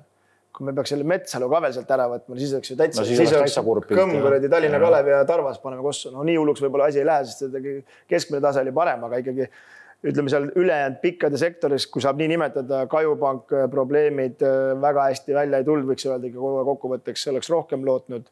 Ja kes see veel pikk oli? Toomas Raadik Keedus. Toomas Raadik tegelikult mängis super põhiturniiri, mängid nii kaua kui pinget peale. Play-offiks läks, siis ei saanud enam viskele, ei saanud sisse ega midagi. Kui see Oliver Metsalu juurde juba jutu tõid, siis no, kui kuum kaup see meil siin vorstiturul võib olla, et mees tegi ikkagi, ma ütleks, et Mart, ma ei liialda, kui ma ütlen fenomenaalse hooaja enda kohta, et näete, et siin teised klubid hakkavad ka hammast ihuma. No kui Metsalu tahab olla professionaalne korvpalluri, siis kindlasti on neid klubisid, kes peaks teda nagu üritama endale saada, et see õppimine, noh, see võib nagu tore olla, aga et mingil perioodil sa pead nagu valiku tegema, kas sa õpid või ühendad või teed ainult profisporti.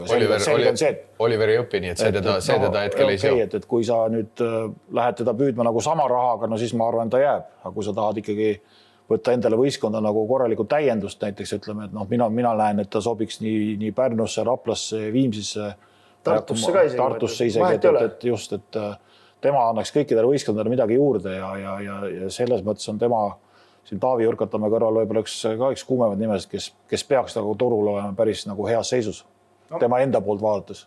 Ma olen ju nooruspolves Oliveriga koos mänginud, et kui mina olen juba mängumees, ta viskas palle tagasi. Millal see oli? Ma ei mäleta, see Tarvas ma olen ju eluaeg mänginud, ta oli ka seal Veidemann. Ma korra segan sind ikkagi see Andres Sõbra lause, ikkagi, et Eesti oma Ricky Rubio. No Ricky Rubio päris ei tulnud, aga... Ja lõpuks ikkagi peab paika. Ei, selles mõttes küll, et ma ei teagi nüüd...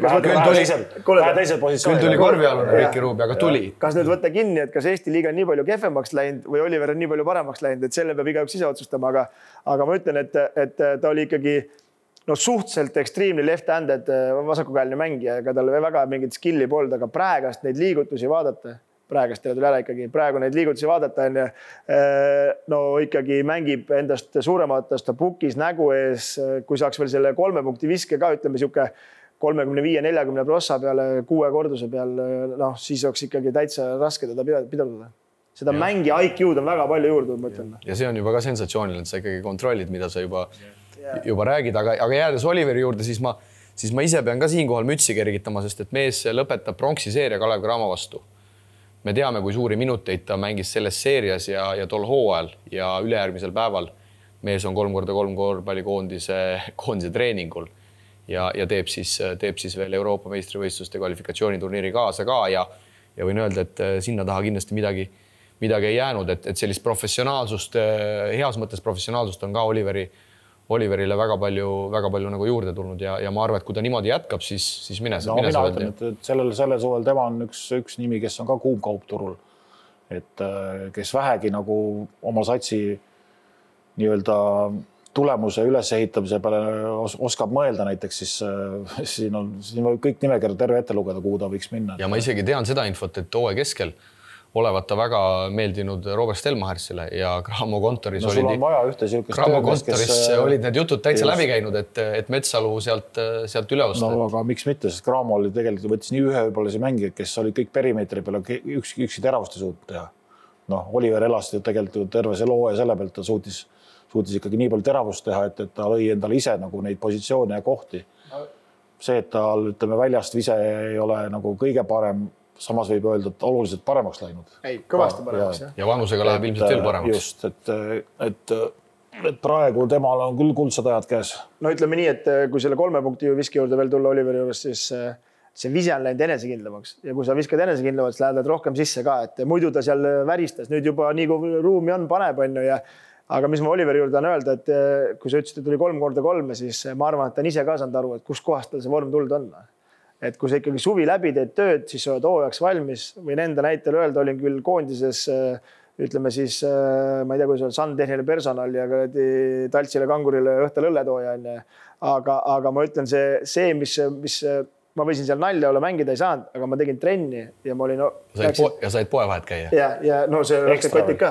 Ekstra on ja kui ma tegin trenni seal, ma läksin septembris võistkonda. Mul on siuke tunne, et jookse selg ees, et ma olen nii palju teistest ees, et mida ma teen? Aga Tarvas oli kui sel ajal, et sa pidid ise vaatama, kui heas vormis sa oled ja see ikkagi aitas väga kõvasti hooajal kaasa. Aga tuleme nüüd Oliveri erist ära ja vaatame sinna pika poole ikkagi. No, mul eile õhtul torkas lihtsalt pähe mõte, et... Ma mõtlesin, et see tuli mingi meil, et mingi pika kohta. Torkas pähe mõte, et Michael Buchanan näiteks, nii palju kui on jälle kulaarides kuulda, kui tal on korralik treener, korralik süsteem, siis tegelikult temaga saab täitsa asju ajada. Et kas selline mees, kelle hinnalipik, nagu me teame, ei ole väga kõrge, ta ei ole nüüd ülemäära kallis pikk. Kas selline mees korralikus vormis olles võiks TalTechil näiteks sobida? No, see lause korralikus vormis ütleb juba kõik ära, et sinna korraliku vormi jõudmiseks peab ikka jubedalt vaeva nägema ja see eeldaks seda, et terve suvi on näiteks siin kuskil klubi juures töös ja siis sügisel hakkab nii-öelda siis sellest vormi loomisest nagu trenni ka veel peale tegema. Mina arvan, et Buchanan selleks füüsiliselt lihtsalt võimeline ei ole. Kindlasti on maailmas palju paremaid võimalusi võtta kedagi. No ütleme, võtame kas või siukse näited, ega Killing ju vaatab ka neid NBA ja Ameerika värke ja connectionid on olemas, et toogu sealt siis mingisugune mees, kes tehku aastasin ülikooli või mis iganes asja, mina otsiks nagu sellist meest. Või siis võtta kohe täiesti selline superprof, kes tegelikult ütleme siis nagu tassib ka seda mängut, et leida lihtsalt see raha ja kuskil... Saakisesugune mees. Kuskil, no jah, et kes ikkagi domineerib, nagu konkreetselt domineerib, sest et tuleandjad selles võistkonnas nagu oli, aga me rääkisime terve hooaja, et kui sa nagu palli korvi alt läbi ei suuda mängida, siis tulemehed võetakse lõpuks kinni ja paraku me ei pidanud väga targad olema, et seda läbi näha ja see tegelikult juhtus, ütleme, et Huvitav, palju seal Rumeenias seda kraadi oli? Palju su meelest sooja oli? Et ära põe, mina seal ei käinud. Ei, ma mõtlengi, et siukse mõtte pealt oli õhtul Buchanan. Selles mõttes. Ei, no spekuleerida ju alati võib. Ei, no come on, sa vaata mängu tempot, kuhu see Buchanan jookseb su. Ei, no Kristo, selles suhtes... Ei, ma saan aru, aga sa... Argumenteerime selles suhtes, ma mõtlen, et... Nii palju on, kui on kuulda olnud siseinfos, siis kui ta ikkagi on normaalsüsteemis, kui tal nii-öelda seda ora seal samuses hoida, siis ta tegelikult suudab olla küll, aga no ilmselgelt me võime siit järeldada, et Tallinna Kalevis seda ora ei hoitud. Sest tegelikult Buchanan on siin liigas ju olnud mingitel perioodidel ka heas vormis, see oli paar aastat tagasi, kui ta tegelikult füüsiliselt nägi ju täiesti okei välja, ta ei ole kogu aeg sumamaadle kehakorda. Aga spekuleerime niipidi, et mis te arvate, milline Eesti Pahv liiga, ükskõik millist tsentri võid valida, millist võistkonnast, milline sobiks TalTechi oleks sobinud sel aastal? Minul esimesele pähe näiteks Riia VF ja Hammonds. Ei, eks neid on Kristo palju, aga ma rääksin just hinnalipikust, teades, et Buchanan ei ole tegelikult kõige kallim välismaalane. Tsenter maksab kõik alati 2,5 tonni alustuseks ja 5 tonni eest hakkad lotot mängima. See on ikka 2,5 on ikka väga odavalt. Ma mõtlengi, mingi siuke Buchanan. Ma ei hakanud praegu rääkima põhjusega Valeikast ja Trunglast, kuna ma tean, et nende hinnalipik on selgelt kõrgem. Jah, aga eks neid pikkesi on ka võtta ja lõpuks ongi see, et kellest treener usub, et me ju jõuame lõpuks Tartu Ülikoolinis võime Vembist rääkida pikalt, et tegelikult mees on ju päris hea hüppe teinud ja kui ikkagi mehega töötatakse, ma arvan, suurem nauding oleks TalTechil 2 aastaga mingi mees üles töötada, kui suure rahas sisse ostuda.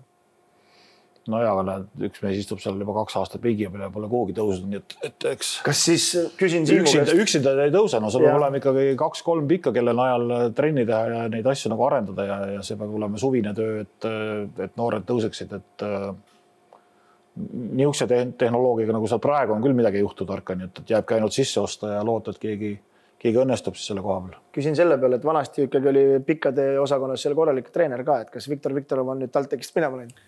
Mina ei ole ammu näinud. Ja, et siis seal see mõõn peitub. Aga sa mainisid siin VF Hammondsit, no mis sa arvad, palju siuke mees maksab? No VF Hammonds on muidugi raske, et ma pakun, et ta on kuskil 8-10 tonni, et see on muidugi natuke karm, aga sa panid päris hea nagu ma mõtlen lihtsalt nagu mängukujult, et neid on ju veel olnud siin igasugused, kes nagu ei jonni selle peale, näiteks kui me võtame Rakvere Tarva aastaid, kus me oleme mänginud, no ma ütlen, minu lemmik tsenter oli Green Mile, eks, siis Anderson, eks on ja no vend lihtsalt ladus tuimalt katteid ja tahtis ründelauast, et tal oli täitsa suva oli, et Saage, Kriisa, Allik ladusid 30 korda ja Veidemann ladusid mingi 30 korda 3 peale. No, ta ei olnud üldse nagu selles mõttes andke. No, et siuke nagu keemia peab ka olema, et neid on raske leida.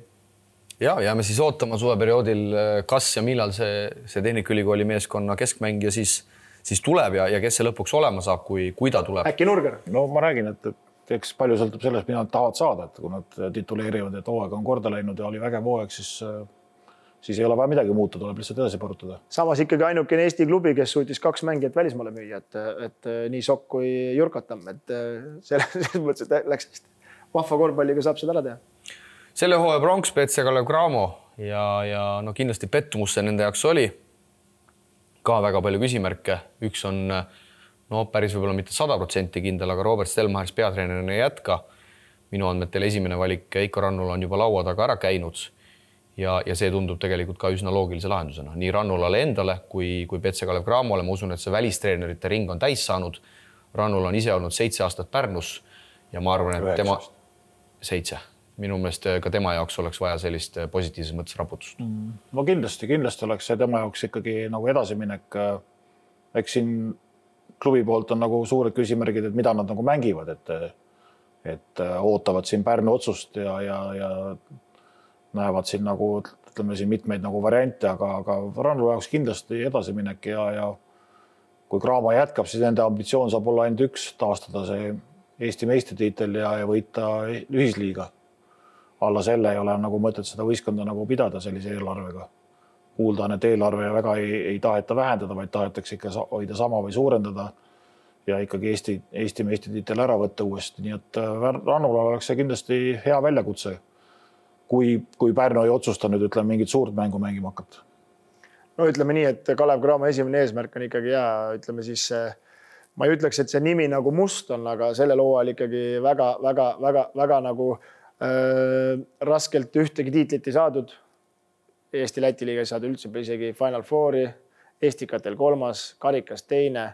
No ikkagi täielikult lati alt mindud ja Rannula mõistes on see ikkagi ma arvan, et see on sama seis nagu Annukil, et ükskord see ammendab ära, et sa tahad ikkagi natuke mingit sammu edasi teha ja muidugi ma arvan, et Rannul oleks juba alla kirjutanud, kui oleks VTB alles olnud, et aga nüüd ongi küsimus, et kui mängid sama liigat või isegi kehvemas liigas, kui Pärnu mängib, aga no selge on see, et Pärnu vahendid on kindlasti väiksemad kui Graamo omad, et no Graamol saab olema siin huvitav olek ja kui jõuame Pärnu juurde, siis nii palju kui kuulda on, igal juhul lähevad Champions League, et kas Graamo siis FIBA Europe Cupi on nõus mängima, kui neil üldse seda pakutakse, see võimalus peaks olema, eks. Ei, no, ma arvan, nad peaks saama ikkagi sinna FIBA, ütleme, Challenge'ile ka peale või selle Champions League'i nagu eelringi proovima. Arvad, 3. saab proovida? No, kui nad on seda eeltööd nende jutu järgi teinud, et miks ka mitte. Siin on vastakat infot, nii palju kui sain kätte korvpalliliidus, siis pakutakse meistrite liiga kohta ikkagi vaid riigi valitseval meistrile ja isegi kui Pärnu peaks loobuma, siis nii lihtne see protsess ei ole, et saab järgmine ja järgmine ja järgmine. Aga Kalev Cramo leerist jälle omakorda tuli teistpidi juttu, et seal võivad tekkida mingid wildcardid, aga nagu me teame, nendele wildcardile alati nagu loota ei saa. Et praegusel hetkel Kalev Cramo peab ikka arvestama sellega, et meistrite liigas seda ta peale ei pääse. Võib muidugi juhtuda erinevaid asju, aga selline on hetkel FIBA praktika. Vaata, nende lugu hakkab natuke varem pihta, et see, et nad eelmine aasta sinna läksid, see oli ka juba FIBAga nagu ikkagi läbirääkimiste teema ja ma arvan, et see connection on sealt maalt nagu siiamaani ütleme nagu püsinud, et see, et nad siin praegu ebaõnnestusid, on üks asja, ütleme väike osa, aga tegelikult nende nagu eeltöö ja talvel oli ka seda ju kuulda, et nad ju ajavad neid asju ja tahavad ikkagi sinna suurde minna ja ega see FIBA Champions League olukord, ütleme, ei ole nüüd ju ka selline roosiline, et sinna kõik nagu tahavad minna.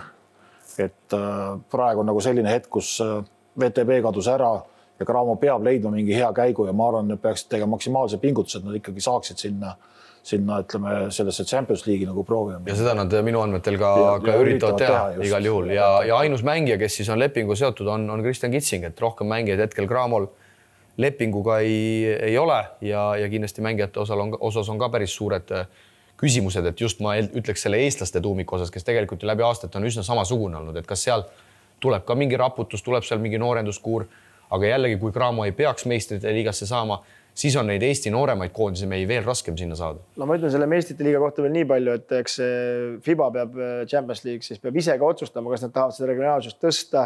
Kalev on ikkagi suurte traditsioonidega võistkond, okei, see aasta läks nagu ta läks. No tegelikult näitasid, et suudavad mängida. Tegid korraliku turniiri, said peale, alagrupis siin napid kaotused, kõiksugu lisaajad, asjad, et olid nagu mängus sees. Et see on nüüd samamoodi, nagu me räägime omavalitsustest, me räägime praegust Champions League'i sellest juhtkonnast, et see on nende vaade, kui hästi nüüd suudab Ramo maha müüa selle. No siin võib naljaga pooleks öelda, et Champions League on pankrotis, kuna Riidast oli Leedu meistriks ja neil oli kokkulepe ja leping, et kui tuleb riigi meistriks saavad 500 miljonit ja nii see juhtus. Ma arvan, et kui nad selle lepingu alla kirjutasid, nad selle peale ei mõelnud, et peavad seda maksma hakkama. Ma arvan, et nad FIBA kontoris vaatasid seda lepingut, et kui tulevad, niikuinii ei tule. Konks alla ja 500 000, 500 miljonit. Aga... Nii et see nagu selles mõttes võib öelda naljaga pooleks, et Cramol on praegu raske seis, et FIBA ei ole midagi pakkuda sealt, et ei tea. Aga elu on huvitav. Eelmisel aastal mäletan lõpusaates Tehnikuülikooli spordianas, kui seda tegime, siis kas nüüd ülistasime Cramot, aga karikavõit, Eesti-Läti liiga võit, Eesti meistrivõit. Ja me tegelikult minu mälu järgi prognoosisime, et selle pealt annab nagu vägevalt ehitada, et Stelmars jätkab, tuumik enam-vähem sama, aga tegelikult ikkagi kolises kõik täitsa. Ei, no samas ehitasid. Ei üritasid ehitada. Septembri ehitasid ju vägevalt ära ju. Tõmbasid alagrupile välja, kõik ilus, alagrupi mängud ka veel super on ju, ja siis hakkas Oostendelt lisaajal, viga ei suuda teha, kõmm ja siis lõpuks on... No siis hakkasid need valesid otsused. Otsustamatust hakkas tulema ikkagi ridapidi. Super tagakolmik. Tegelikult oli juba ju oktoobri lõpus näha, et see tagaliin nagu ei toimi, eks ju. Aga selle vahetamisega venitati ju praktiliselt jaanuarikuuni, eks ju. Ja lõpuks tuli nii välja, et vahetati nii kehvasti, et kui me käisime Riias nagu neid mänge kommenteerimas, kui see Final Four, siis lätlased tulid küsisid, et mis asja see Cramo teeb. Saatsid nagu normaalse mänge mine, võtsid kehvem asemele. Et mis taktika see nagu on. Et sellise taktika ei tule Eesti meistris ka, ütles mulle üks mees ja paraku tuleb öelda, et selle lätlasele õigus. No ja aga siin ongi minu jaoks on järgmine küsimus, et nagu me oleme siin saates rääkinud, et see Kalev Cramo see nagu kontori pool, eks ole, et need siis öelda nii-öelda need otsustajad ja nõuandjad ja nagu pärijad on ja siis Stelmarsilt, et no kurat, miks ei võetud ühte mängijat juurde veebruarikuus? No see on suur küsimärk, et tegelikult oli Ukrainas ei saada ja okei. Ma ütlen, et oleks nad isegi kallid, see oli 2 kuu küsimus, aga nüüd kogu organisatsioon lasti põhimõtteliselt selle pärast tulemuste poolest nagu kraanikausist alla, et ei tehtud seda ühte sammu. Ja, et praegast oleks hetkel, me räägiks hoopis teist juttu, Eesti meistrid ikkagi kunnid, sest kõigil on see meeles, et see ei ole meeles, et karikas teiseks jäid. Mäng käib ikkagi võidu peale, eks. Kui sa tahad võita, sa pead mingid liigutusi tegema. Ja ma küsin selle sama küsimuse ka pronksi mängus, äkki oli siis teises pronksi mängus siis Cramo mänedžeri käest ja ta ütles, et ma küsin, miks te Ukrainast juurde, et ütles, pakuti küll 2 tükki, aga hinnalipik oli nii kõrgena. Ma ei hakka seda numbrit välja ütlema, mis ta ütles nendele vendadele, aga nagu kui me nüüd võtame siis ütle ikka välja, mis sa ikka pelgad enam? No üks oli 4,5 tonni, teine oli 5,5 tonni. Ja Prometekist nagu kõvad kutid on ja Prometeis ja mis iganes see inimene, kõvad kutid on ja noh, siis mis see teeb siis märts, aprill, mai, noh jämedalt 20 000. No ja see millise eelarve juures lased 20 000 selle mis see tiitliin siis on? Siis noh, ma ei tea, see ei saa kellegi üllatus olla, et Melson jonnib. No. See jonnis juba kuradi jaanuarikuust juba. No. Ja kui sa ei lastud teda sinna tülki ära, nagu me sellised jonnimised on elus nagu sisse kirjutatud. See on 90% välismängijad, kellel tehakse nagu parem pakkumine ja keda ära ei lasta. Siis mingi periood nad kõik jonnivad, samas ju vaatame teistpidi, Tartu võttis ühe ukrainlase juurde, no kes oli ikka nagu põhimõtteliselt tasuta ja tulemus on hõbemedal. See oli ikkagi Cramo promokas, jah. Noh, huvitav on see, et seda sama venda siis Cramole ei pakutud või pakuti, seda ma ei küsinud nagu, et nagu see promokas nagu selles mõttes on nagu ka veel naljakas, et karikas juba kõrbeti, ohumärgid olid õhus ja ikka ei tehtud nagu seda otsust ära. Et tuleb ainult endale peeglis vaadata. Ja vaadata veel seda olukorda, et Pärnu oldi sel hetkel 3-1 taga vist või ühe korra võideti viimase sekundi ühega. Ohumärgid ise käkkis ära. Käkkis ära. Ohumärgid, et selles mõttes ka, et kui me finaali on, meil on vaja kuskilt ekstrat panna. Ja kui meil peaks keegi ära lagunema veel selle aja jooksul, siis on meil jälle pahandus. Et nende nagu sellel köögi poolel kõvasti juurde panna. Muidugi tagantjärgi oleme kõik targad, vaata, aga ma ütlen kokkuvõttes ikkagi Excel ja valeta ja selle tiitli hinna oleks võinud välja arvutada keegi. Näis, kas Seiko Rannulust saab Kalev Cramo värske peatreener, see ilmselt ma usun, et selgub lähiajal, kui selgub. Liigub edasi Eesti meistrivõistluste hõbe Tartu Ülikool Max ja Moritz. Võib-olla sel hetkel, kui meie saade avalikuks saab, on juba avalikuks tulnud ka see, et lätlane Nikolais Mazurs peatreenerina jätkab, mis pidavat olema üsna kindel. Teie hinnangul on see õige otsus? Jah, et seda uudist nagu siin kõik ootavad, aga kuulda on olnud linna pealt, et vist ikkagi peaks nagu jätkama ja tahetakse temaga nagu kõigepealt lukku lüüa ja siis hakatakse nagu mängijate poole peale vaatama, et palju seal siis nagu neid muudatusi tuleb asju. Aga noh, selles mõttes tuleb, kuidas me ütleme, et selle klubi nagu naljakas pool ongi see, vaata rääkisime siin ühe korra ka, et nad OE sees nagu oma kontseptsiooni kõvasti muutsid. Aga kokkuvõttes võib öelda, et ma arvan, nad võivad praegu kõik mööda linna ikkagi sirge seljaga nagu ringi käia, et need muudatused nagu õigustasid ennast ja et suudeti reageerida, mis on ka selles suures spordis oluline. Just, et tulemus ikkagi maksab ja see, et nad tulid hõbedale, see on nende jaoks ikkagi võidetud hõbe, mitte kaotatud hõbed, et see organisatsioon nagu edasi püsiks ja töötada saaks rahulikult, siis see on nagu nende poolt ikkagi väga kõva nagu tulemus. No, ütleme, nende puhul oli ikkagi lööklause oli see, et ma ei tea, õnn või mis see oli, aga see võidetud karikas, sealt hakkas see kõik kerima, et sealt juba said need... Saadi nagu õhku peale. Ja ütleme, esiteks sai juba linna peal ka paremini käia, kui tein tuli vastu, et tere, vaata, muidu võib-olla kersid pea ära, eks ole. Ja siis tehti see otsus, et Mazurs tuli juba ennem, siis tehti see otsus, et ostame välismaalase juurde. No sellega muidugi väga hästi läinud, see oli 3. vend, mis jäi. seal mõni mees jõudis võib-olla trennis 2 korda käia juba. Ja ega see jäi ka sellepärast, et aeg sai täis lihtsalt. Kuigi ta lõppkokkuvõttes tegi ikkagi natuke mängu ka. Ikkagi tassis ära, ikkagi olema ausad. Aga alguses oli ju täiesti 6 aega, ta oli umbes nii, et mida kurat, et siis ütleme, Wemby tegi väga suure sammu Maasurtsi kehal edasi, milline enesekindlusega see mees mängis, eks. Aga ja see näitas ära see publiku huvi, nii ütleme siis karikas, siis nendes play-offides on ju Eesti-Läti lõpus, kui oli asjad mängus on ju, näitas ära, et ega vahet ei ole, kas seal on eestlane või välismaalane, seal on vaja lihtsalt mängu ja see 1000 inimest tuleb saalina. Aga kui me nüüd võtame suurema pildi, siis ikkagi lõpuks saadi aru, et nende eestlastega kossu teha ei saa. Kui ikkagi ei leia mune ülesse, siis ei saa kossu teha. Ei eks ikka saab teha, aga see ongi see, et millises rollis sa neid kasutad ja kuidas see kes sul kõrval on, ütleme, et loota ainult nende peale, miks üldse välismängijad võetakse? Sest omad ei vea välja. See on üks asi, et kas nad välja vea, aga teine on see, et ikkagi iga välismaalane, kes tuleb, toob mingisuguse uue asja, mingisuguse idee, tekitab konkurentsi. Ja aitab omasid edasi. Ta ei pea õhtul või päeval minema vanaema juurde midagi tegema või mingid asju toimeta. On täis proff ja nüüd teistega tulevad kaasa. Esimesel aastal oli samamoodi, kui ma läksin Tartus, et osad mehed ei osadki trenni teha tegelikult. Nad pidi õppima kõigepealt trenni teha. Mõni mees arvas, et kui eile oli kõva trenni, kas täna peab jälle pingutama. Aga leedukad nii ei arvanud. Kõik vaatasid nende järgi, et peabki tegema ja homme on jälle kõva trenni ja siis tuleb mäng ja jälle ei ole puhkepäeva. Selline ongi profisport. See puhkepäeva ei olegi veel. Vutti ei teegi või? See on jah karm, jah. Aga te ei teinudki vutti? Ei teinudki vutti ja sellepärast, et ma küsin, et te ei ole vutimehed, et kossu mängida ei oska, mis kord vutti me mängime, et enne tuleb ikka korvpall selgeks õppida, eks. Et kõik sellised asjad ja sellel aastal tegelikult ju Trungilas ja Erksin läksid lati alt läbi. Aga ikkagi nad andsid vaata nii palju võistkonnale nagu sisu, et need omad mehed mingitel hetkedel ka ikkagi läksid paremaks, vedasid välja, okei. Kohamängud on alati sellised, et mõned kukuvad ära ja mõned jäävad elu lõpuni kukkuma. Sa just tõid ju Taldehist ka ühe näite, et kui põhjaaeg on kõik tore, aga tähtsates mängudes kaob ära, sellepärast kuskile kõrgemale ei jõua. Et see on paratamatus, et osad on sellised. Aga mis oli nende puhul õnnefaktor tegelikult oli see, mis Kramotis tegemata. Et neile tuli see Ukraina mees. Seda oli võimalik võtta, mis see hind oli nende puhul odav või kallis, ei ole vahet. Nemad võtsid selle ja nad said sellest edu. Kraamotis selle eduloo tegemata, nii et tunnustame Tartut sellest, et nad suutsid poole hooaja peal mängu muuta ja see on nii korvpallimängu sees treeneritel oluline aspekt, kui ka see on ikkagi hooajooksus. See on ühtepidi kurb ja naljakas koos, et oleks hooaja algusest pandud sama plaaniga.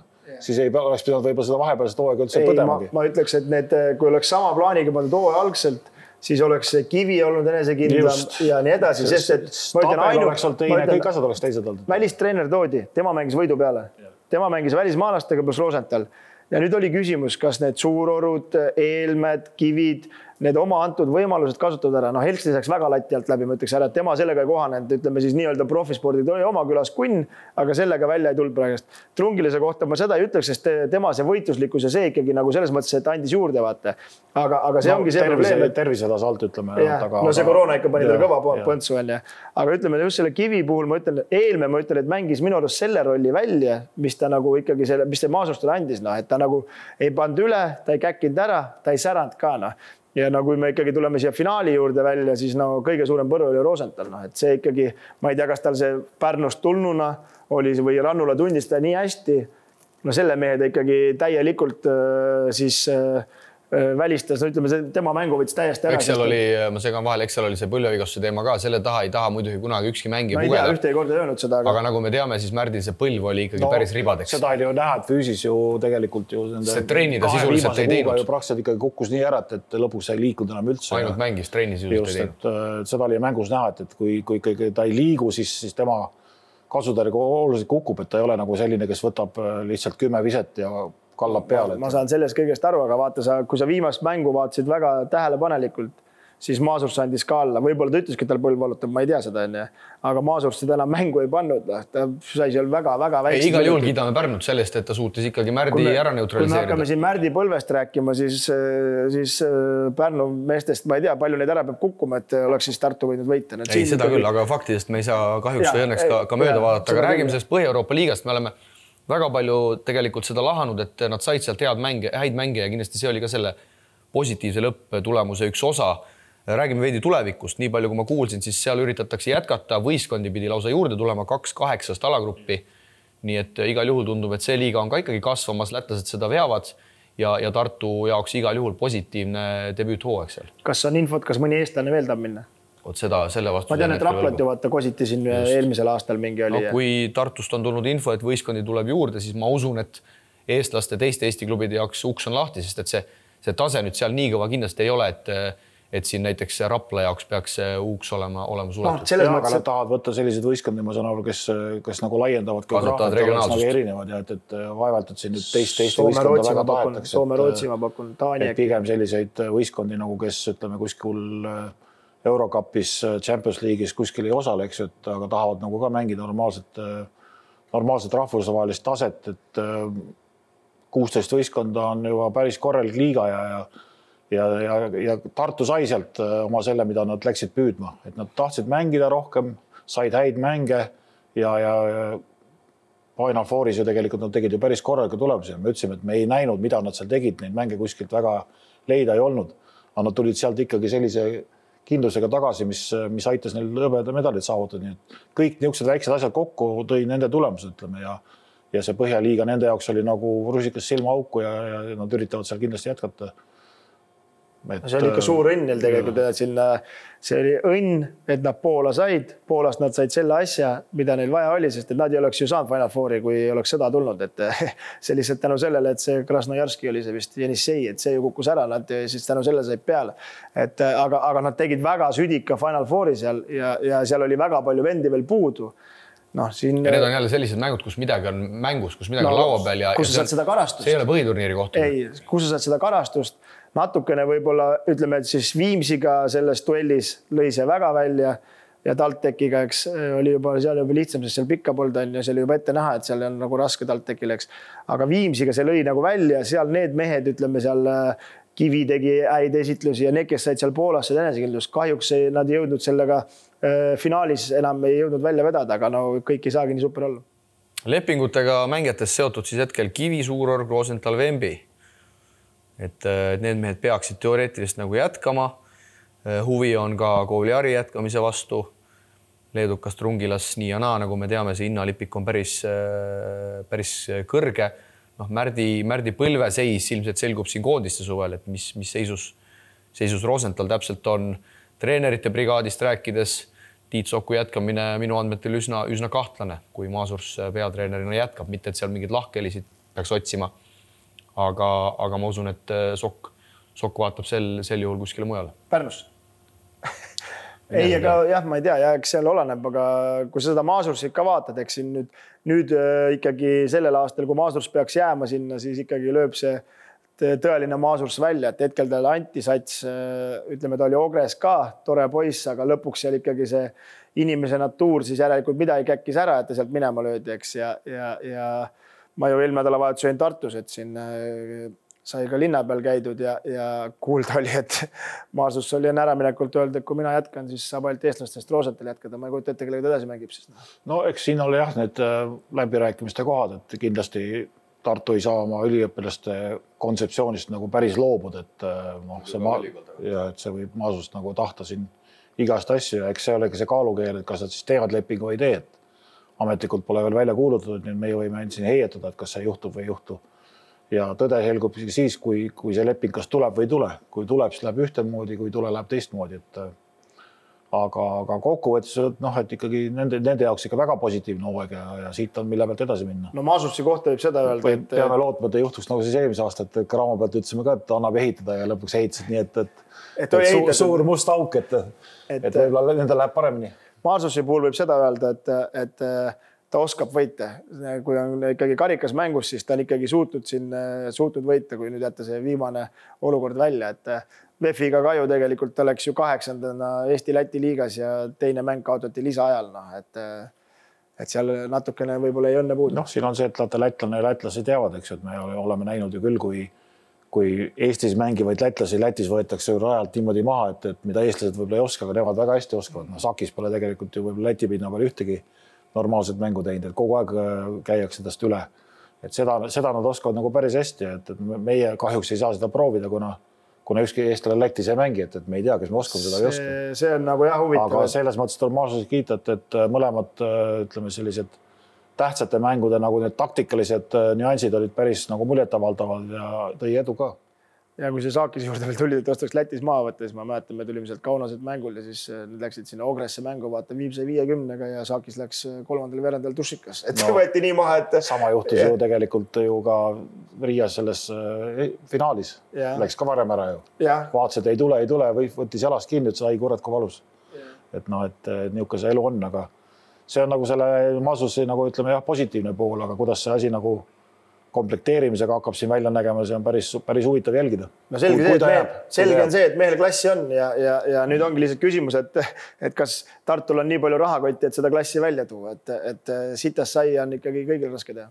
No saame näha, Tartul igal juhul platvorm on hea, sest nagu me teame, noorteklassidest tehti ka ikkagi suuresti puhas vuuk ja kui nüüd tõesti selle peale ehitada suudetakse, aga ma siin veel kiirelt ütlen, et ma käisin eelmine nädalavahetus siis seal Tartu Basket Cupil ja no seal oli ikkagi U13, 14 ja 15 oli ikkagi päris esinduslik seltskond kohal. Alba, Makabist olid võistkonnad kohal, siis oli Salgeris, Vilnius, Riia DNS vist oli äkki DSN või mingi DSN seal tipud, et noh, siis seal nagu ka rääkides seal nende treeneritega, seal kohalike treeneritega, siis ütles, et poisid saavad aru, et see koss ikka nii ilus ka ei ole, et Eestis oled kuningas, et seal ikka keerati neid kraane kinni, et kui meil ütleme Tartu 13 võistkond olid siis Pastakuga poiss ja üks oli veel seal 2-meetrised, eks siis tuli Salgeris vastu, see olid kõik 2-meetrised, ma polegi kõige pikemad, et selles mõttes, et seal juba näitas ka ära, et meil on vaja väljas käia mängimas, sest et Eestis võtavad üle meest ära, päevad ära, seal oli näha juba kuidagi läksid nii kokku, et seal keha saamisest, et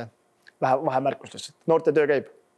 Ja lõpetuseks siis veel valitsev Eesti meister Pärnu Sadam. Ka küsimärke oma jagu, et kui nüüd Eiko Rannula peaks siirduma Kalev Cramosse, kellest saab Pärnu uus peatreener, kas minnakse meistrite liigat vallutama, nagu me siin eelmises saates ju ka rääkisime, isegi kui sealt kvalifikatsioonist välja kukutakse, siis madalama eurosarja põhiturniiri koht, mis võiks tegelikult Pärnule väga hästi sobida, peaks olema sellisel juhul kiilustatud, et selles osas kindlasti ma usun, et võiks võtta eesmärgiks ikkagi sinna kvalifikatsiooni minna. No ikka võiks jah, alumni liiga ei ole ju nii rangete, ütleme saali nõuetega ka, et nad saaksid ikkagi, ma arvan, kodus 3 head rahvusvahelist mängu ja saaksid seda publiku huvi nagu hoida, mis neil kevadel tekkis, ma loodan, et ja ka kuuldavasti täna on just see päev, kui neil on seal mingisugused koosolekud ja arutelud, et eks me peame neid uudiseid siis hiljem jälgima kõik, mis sealt siis tuleb, aga kindlasti oleks klubi jaoks, nagu mina arvan küll, et ei ole nüüd nii suur ekstra kulutus, et seda Champions League'i kvalifikatsiooni nagu proovida. Seda ei pea üldse kodus korraldama. Odavam on minna kuskile välja ja mängida need mängud ära. Nagu eelmine ütlesime ka, et ainuke üks suur küsimärk on, aga kui näkkab, mis siis saab? Siis tuleb Tallinna vahet sõitma hakata. Siis tuleb jah Tallinna, aga see on, ma ütlen, see on, ma arvan, lõppkokkuvõttes on see kõige rõõmsam murekoht, et seda tasuks nagu kindlasti proovida ja kui vähegi võimalust on, siis meie tahame ikka, et see juhtuks. Ja, et ma helistasin ka Kärbile korra ja küsisin, et kas tal on mingit infot hooaja kohta või midagi ei olnud. Siis ma ütlesin, okei, ma aru saadav, et sul ei ole, siis samas koosolekust rääkis ja ma ütlesin, mul on 3 küsimust sulle, et kas Rannula jätkab, kas Champions League'i lähete, kui Champions League'is välja kukub, kas eurot mängite? Siis ta ütles, õiged küsimused, et selles koosoleku hakkame rääkima ja nad ikkagi loodavad, et nad saavad Pärnus mängida neid, et nad panevad selle otsa tribüüni, väga palju puudu ei jäägi sealt võib-olla kuskil 2500, ma ise eeldan, sinna saab seda saab päris pikalt välja panna, sinna saab mingi 600 kohta juurde panna. Nüüd ongi jälle küsimus, kas erand tehakse Champions League'is selle kohta ja eks need vastused saab kätte, aga järgmine küsimus on see, et nagu ma aru oleme saanud, siis Champions League on ainuke liiga, kus saab ka raha.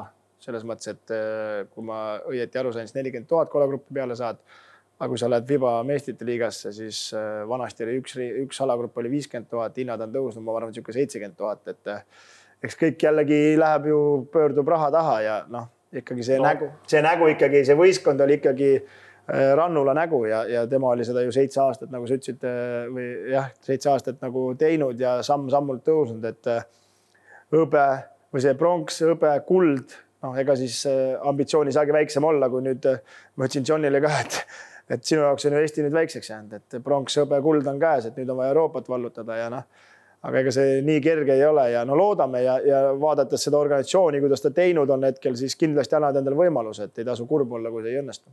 No ühisliiga kulda pole veel. See on ju tegelikult seda peaks püüdma. Aga Pärnu jaoks kuidagi tundub selline rebuildi koht, et selline eesti keeles siis uuesti võistkonna ülesehitamise koht, et nagu sa Kristo mainisid, pronks, hõbe, kuld, nagu selline tipp on nagu saavutatud. Priit küll ütles, et seda ühisliiga tiitlit ei ole, mida otse loomulikult on ka tunduvalt raskem saada. Nüüd Rannul on, ütleme, poole mineku peal Craamosse, et kas võib-olla Pärnul ongi aeg nüüd veidi need asjad üle vaadata. Seal on vaikselt hakatud ka noortetööga tegelema, sellega muidu kõigega läheb aeg, et sealt ühel hetkel saab neid vilju noppima hakata. Samas publik saalis, saal puupüsti täis, et nüüd oleks nagu kehv moment jällegi seda momentumit ja taset nagu madalamal lasta, et see päris palju küsimusi võib Johan Kärbi mõttes praegu olla. No vaata ühes intervjuus ta ütles ka, et eelkõige oleks vaja nagu klubisse nagu kedagi nagu juurde, et seda kontori poolt nagu laiendada, et eks see ole nagu ma arvan sama mure nagu selle Cramo puhul, et Cramo küll kontorid laiendas, aga kas neid ideid nagu juurde oli on suur küsimärk. Kas taset et Pärnul on nüüd sama teema, et nad peaksid hakkama nagu nüüd seda üles ehitama nagu rohkem, et neid taustajõudusid oleks rohkem ja ma arvan, et kui nad näiteks võtavad järgmine aasta hõbeda või pronksi, et see nagu nüüd seda nagu ütleme publikuvi nagu oluliselt ei vähenda, et küsimus on selles, et kuidas seda struktuuri nagu paremaks teha, et uut saali vaevalt, et keegi kohe ehitama hakkab, see on selge päev ja see ei ole üldse kõige tähtsam, et selle saalis kannatab mängida küll, aga et see just see sisemine ehitus nagu ja laienemine peab hakkama nagu võiks hakata nagu nüüd pihta ja mõeldes selle peale, et siis 3 aasta pärast võiks olla mingi järgmine suurem tulemus näiteks. Ja, et täna minu arust on nagu selline koht. Ja et samm-sammult on jõutud sinna kullani välja nüüd ja 3 aastat on tegelikult stabiilselt hoitud nagu taset, ollakse kogu aeg mängus, iga aasta võib-olla ei õnnestunud seda kullamängule minna ja eelmine aasta jõuti kullamängu, see aasta võeti kuld ära. Nüüd kõige suurem küsimus ongi, kuidas seda latti suudad hoida ühel kõrgusel, et see püramiid muidu tavaliselt läheb alt üles, eks, aga tundub nagu Pärnu puhul hakkab nagu ülevalt alla minema, et nüüd on vaja see alumine osa ka laiaks teha, et alla peab kõvasti juurde. Jah, et seal on nagu kõige raskem, me ju nägime 2010 Rakveres ka saal oli puupüsti täis, see efekt käis kuni 2015-ni, kuni siis lõpuks seal oli 800 inimest oli ikka saalis kogu aeg, ja Cramo mäng tuli või Tartu Ülikooli mäng tuli, siis oli 1300, aga stabiilselt 800, aga Pärnul sel aastal, ma ei tea, mis see number oli, Tartu Ülikooli oli välja toonud, neil oli keskmiselt 493 vist pärast nende midagi seal Facebookis oli, ja keskmine piletihind oli 5 euri, et seda kuidagi ikkagi 600-700 kuidagi on vaja see inimest ikkagi saali saada. Kui suurt muret te selles osas näete just siis Johni vaatevinklist, et kui Rannula nüüd läheb Pärnust ära, veel kord toonitan, see ei ole muidugi juhtunud, et väga paljud mängijad kas lähevad temaga kaasa või mängijad, kes Pärnus on olnud Eiko pärast, mis ilmselt ma arvan, et on ka nii olnud, et mõned mängijad on sinna ikkagi väga palju tema pärast läinud, et Pärnu mingis mõttes jookseb tühjaks, et ma toon lihtsalt ühe näite. TTÜs kunagi oli peatreener Aivar Kuusmaa, oli edukas hooaeg, küll vist see pronksi seeria Cramole kaotati. Järgmisel hooajal Kuusmaa oli Cramo peatreener ja võttis kaasa sealt Reimo Tamme, Joosep Toome, Kaido Saksa, Kristo Orula. Et näete, et selline efekt võib toimuda, et Rannula läheb Cramosse ja nopib sealt Konontsukid, Kirvesed, Tammed, Valged kaasa. No paar liikumist, kui toimuks, oleks nagu ju hea, et ega siis Pärnu ütleme, need nooremad mehed ju tahavad ju ka kuskile, kui tahavad pürgida, siis see oleks ka nende jaoks ikkagi ja näitasid sisu ka. Selles ei ole nagu midagi halba. Targemalt tuleks nagu teha siis seda, et kes on nagu uus treener ja kes tooks ka endaga siis nagu mängijaid kaasa, eks. Tuleb, nagu ma ütlesin, et seda klubi sisemist poolt tuleb nagu rohkem arendada ja sealt nagu kaasa mõelda, et kus siis nagu see uus käik nagu leida, et kui üks läheb ära, ega see on elu paratamus. Sa ütlesid, 7 aastat on Rannul Pärnus olnud. See on ikka väga pikk aeg tegelikult. Väga tublite vastu pidanud, väga hästi koostööd teinud, aga iga pidu saab ükskord otsa ja nüüd ongi just see mõttekoht, et kuidas siis seda nagu asendada, et kedagi tuua. No me just lugesime siin enne ju nimesid ette, kes on turul kuumad ja kes võiks iga võistkonna midagi anda. Et spikker on tegelikult ees, et ei ole siis midagi nutta, et tuleb nagu omad asjad korras hoida ja vaadata nagu suuremat pilti. Et see, et paar tükki läheb Rannula kaasa, väga tervitatav, kui mõni läheks. Aga ma jõuan kui see üldse kõik juhtub. Enne kui Kristo sulle sõnana, ma jõuangi võib-olla selle, et üleüldises vaates, kas klubi juhid, ma arvan, et nad teevad ka seda, aga kui ma nüüd selle nii-öelda välja ütlen, et sa peadki vaatama tänasel päeval sellist treenerit olukorras, kus Eesti mängid on väga vähe, treenereid, kelle juurde mängijad, eestlased tahavad tulla, et see aitab sind juba võistkonna komplekteerimisel ikka väga palju. Loomulikult aitab kaasa. Aga ma... Kui palju sellele nagu mõtlema peab? Meie nende klubide väiksust näitab ka näiteks see, et noh, kas näiteks ütleme Valge või Ugo Toom või kellelgi on nagu üks pikemad lepingud, et kui ta nüüd läheb Craamosse, et kas ma saaks sellest nagu mingisugust tulu ka, eks ju? Valge saab. No. Valgel on ainult leping. Jah, aga noh, Toomil ja nendel ei ole, eks. Kui keegi kaasa läheb, no siis ongi lihtsalt ütleb goodbye ja kogu moos, eks. Et nüüd on see jälle sama klubi arenemise koht, et noh, kõik klubid, ma arvan, oleks nõus Craamole seda materjali kasvatama, kui see nagu ära ka tasuks. Mingilgi määral, ütleme. Aga kui sa ei julge nendega nagu pikemaid lepinguid teha, siis on nokk kinni saba lahti olukord, et siis ei ole midagi nagu selles mõttes nutta, vaid tuleb ainult vaadata siis uusi nimesid. No sellest ma ei olegi siiamaani aru saanud, et kui isegi mängisid, et siis kõik ütlesid, et otsivad nooremaid mängijaid, eks.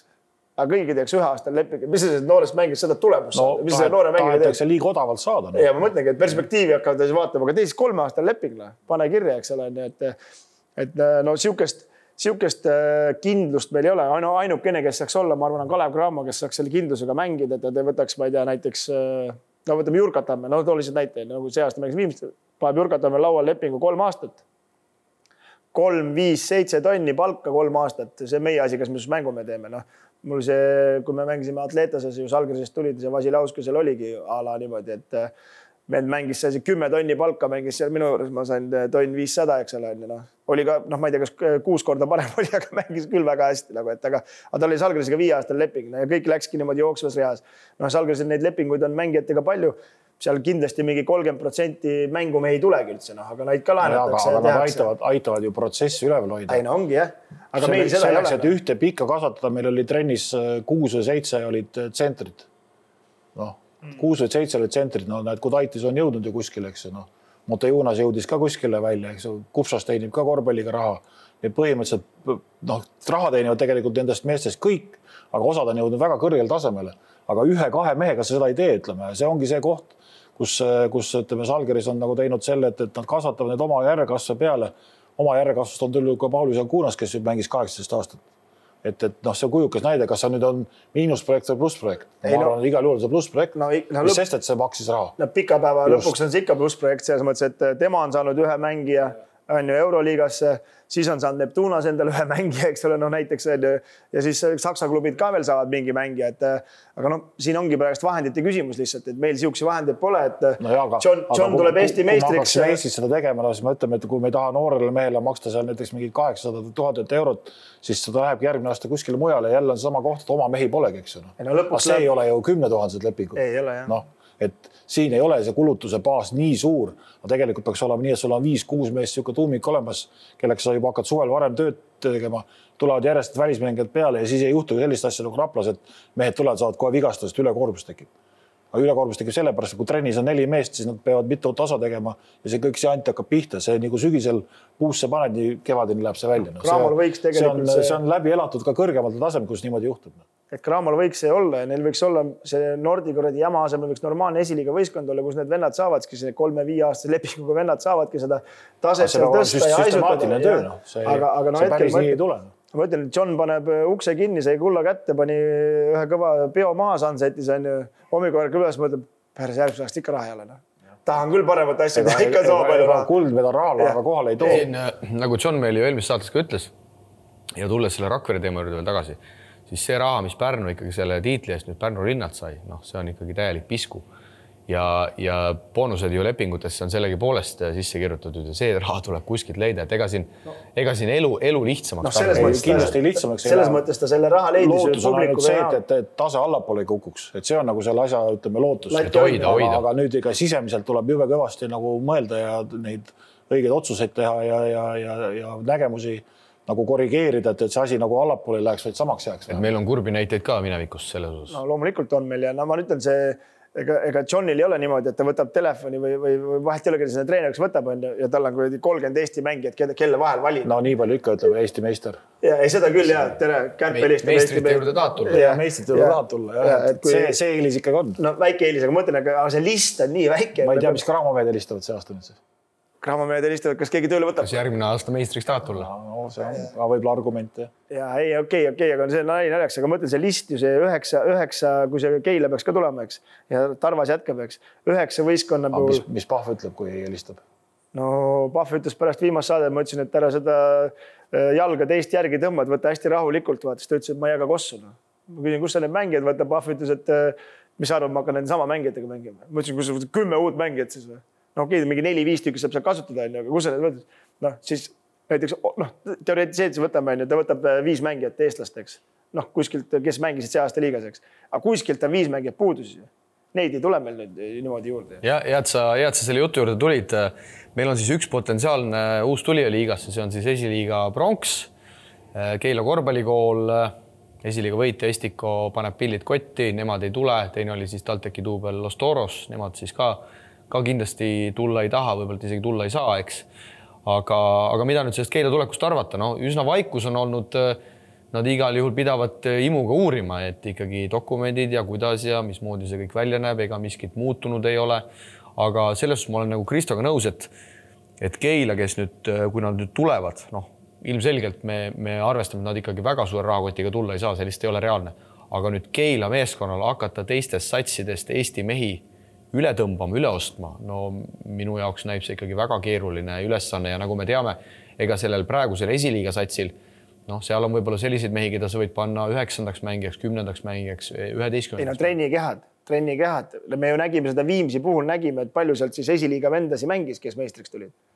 Et mis seal ikkagi nagu välja pakkud on, et kui me võrdleme Viimsi tulekuga. Ei no mängida ja tulemust teha on 2 erinevat asja. Mängida võivad küll, aga kas selle pealt nagu tulemust tuleb? Et Viimsi tuli ikkagi päris tugeva rahakotiga, mis seal salata. Neil oli Sportlandi näol väga tugev nii-öelda partner selles asjas sees ja nad olid võimelised palkama endale Rain Veidemann ja Rait Rivalanet, need on ikkagi tugevad koondise mängijad. Aga kas Keilal sellist jõud on? Et kellega lõpuks üldse mängima hakata? No, ei, pluss ma ütlen kõik sõltub sellest, kuhu nad oma eelarvega jõuavad. Kui nad jõuavad samal tasemele, siis nad saavad samasuguseid käike teha. Ega siis osad mehed on turu peal ikkagi saadaval, et päris nii hull elu ei ole. Ja ikka väga kõva tõusa. Ja mõned sa hakkas Viimsit ja Keilat ka kuradi võrdlema linnadena. No, aga mis seal Keilas on? Keila, mis minule nagu meeldiks, et selles mõttes, et tuleks on see, et nendel on ikkagi päris suur laste arv. Ja vaata, selleks, et lapsed nagu trennis areneksid ja rohkem käiksid, selleks peab olema ikkagi tipp ka. Ei, absoluutselt. Mina olen nende tuleku poolt igal juhul. Ma loodan küll, et nad saaksid selle asja kokku, kas nad nii suure saavad ja niisuguste ambitsioonidega tulevad. See on selles mõttes jälle nagu võib-olla väikse kogukonna, ütleme nagu teine efekt, et ei tule kohe nagu lööma, vaid tulemegi nagu sammult ülespoole, et enda noored nagu paremini areneksid ära ei läheks kuskile. Sellega ma olen nõus. Nendel on kindlasti oluliselt parem baas kui või sellel Raplal. Ei, seda kindlasti. Kas see Aamer, kas see esimese aasta Aamer ei või tulla liiga tugev? See võib tulla, aga... Sul ongi selleks... Ma olen ka Priiduga hästi nõus. Taristu olemas, rahvast käis esiliigas saalis, oma noortesüsteem, igal juhul Keila tuleku nõus, aga lihtsalt ongi see, et see mängijate baas, et lihtsalt ma ei kadesta neid, see saab olema väga raske, kui nad lõpuks selle sammu teevad. Aga ma mõtlen lihtsalt seda praegust, et aga võib-olla Pahv on, tal on need omad sponsorid, ütleme, kellega ta selle raha, nagu, mida ta arvab, millega ta läheb sinna, eks. No ütleme 200-300 vahel ma pakun, et peab see olema, sest talle 200 ei ole üldse võimalik teha, 200-300 000 vahel, eks. Aga võib-olla ta need kindlad vennad, nad ütlevad, et 3 aastat, tulemus pole oluline, läheme samm-sammult ja kui sihuke konspekt on, no pole mingi probleem, mis sõida ainult. Kui sul on samamoodi... suudaks teha sihukese asja, näiteks ütleb, et palkame näiteks, no võtame ükskõik, palkame Laane, aga mitte 9 aastaks või 3, aga Viimsi pakub 9 aastaks. Noh, kas siis Laane oleks mõtte kohta? No kindlasti oleks ju. Ei, no see ongi see... Ja nüüd ongi see sama, et kas seda siis kasutatakse või kasutata, eks ju, kuidas võimalused on, aga see võiks olla asja nagu üks nägemus, et selle mõttes, et kui mõni sponsor on kindlasti selline, kes ütleb, et 1 aastal ei ole mõtet, ma tean, et tulemust ei tule. Ei, no loomulikult. Kes on varem veel korvpalli või spordi juures olnud, eks? Jaa, no sihukese vende ongi vaja leida, et sul on, ütleme, see baas olemas seal, mis iganes number, 4-5 venda suuremad sponsorit on ja kes ütlevad, davai, Peep Price, mine kaua sa seal Delfis istud, jura ajad, mine näita nüüd, kui me vaatame seda nimekirja näiteks, et kellest me siin alustasime altpoolt tulevat, eks ju, siis tänasel hetkel ei ole ju näha, et need võistkonnad nii oluliselt kõvemaks läheks, et see Keila nagu ei suudaks mõne lisameestega nagu nendega mängida. Aga et ei oleks samast efekti, et tal on üks vend, ütleb, ma panen näiteks 100 tonni, nagu Rakverele pani lihakombeid 70, eks. ja siis ütleb järgmine aasta, et juhe välja. No aga ise ütles, et Rakvere pani ka 22 aastat. Et... Ei, no seda küll jah, aga see oli kõik oli isiksuses kinni. No, see oli nendes, ma ütlen, Teet Soormi eest tuleb müts maha võtta. No see mees tassis seda ikka, põhimõtteliselt tema tassis 22 aastat. See Anne Mere oli ka väga tubli pärast teda ja kõik, aga see oli ikkagi, see mees üldse lõi Rakvere korvpalli ja esiliigast hakkas pihta. Et selles mõttes, et siuksi vend oleks vaja ja võib-olla Keilas siuke vend on olemas. Aga kui Pahv tuli sinu kohta jõulise avaldusega välja, et sa kossu ei jaga, siis kas Peep Pahv üldse Eesti-Läti liiga tasemel treener? See saab pull olema.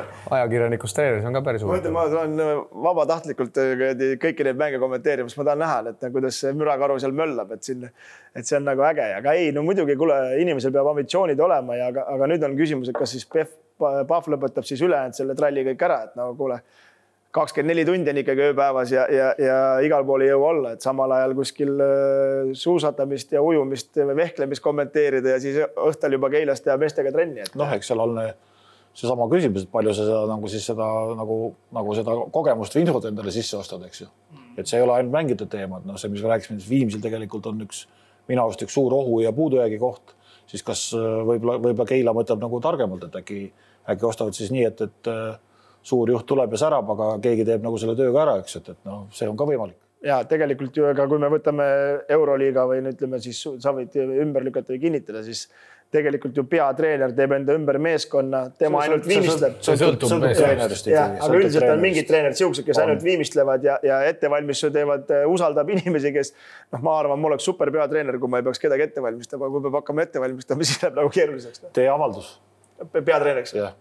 Igal juhul ma arvan, et me loodame, et Keila tuleb, sest et positiivseid aspekte nende tulekuga on kindlasti rohkem kui neid küsimärke, aga pull on see, et Lätis kipub satse veel vähemaks jääma, kui me arvestame, et sel hooajal oli 6 ja meil tuleb aina juurde. Kas see Läti-Eesti majanduse vahe on siis nii suur, sest et ma olen ju neid legionäride arve siin ja statistikaid igasuguseid teinud, et endiselt Lätis on seda kandepinda ja mängijaid rohkem, aga tundub, et seda rahanutsakat ikkagi napib ja meil kuidagi läheb nagu paremini. No kas meil nüüd paremini läheb, aga võib-olla me mõtleme natuke teistmoodi ja klubid on tugevamad ja võib-olla need organisatsioonid on vähe nagu ütleme kindlamatel alustel.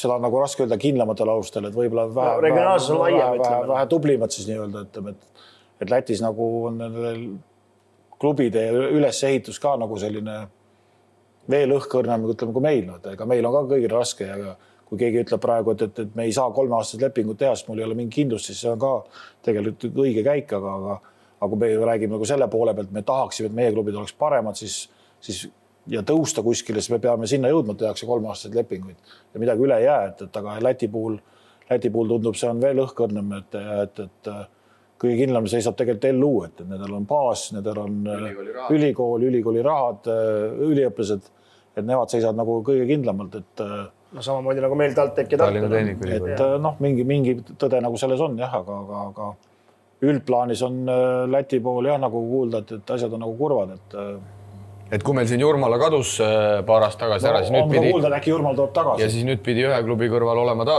kohal olema taas küsimärgid, et võib täitsa lausa nii olla, et järgmisel aastal on 5 Läti klubi. Ma polnud isegi kursis, et kas te üldse teadsite, et selle Valmer uue saali või vana saali kõrval ehitati uus saal või?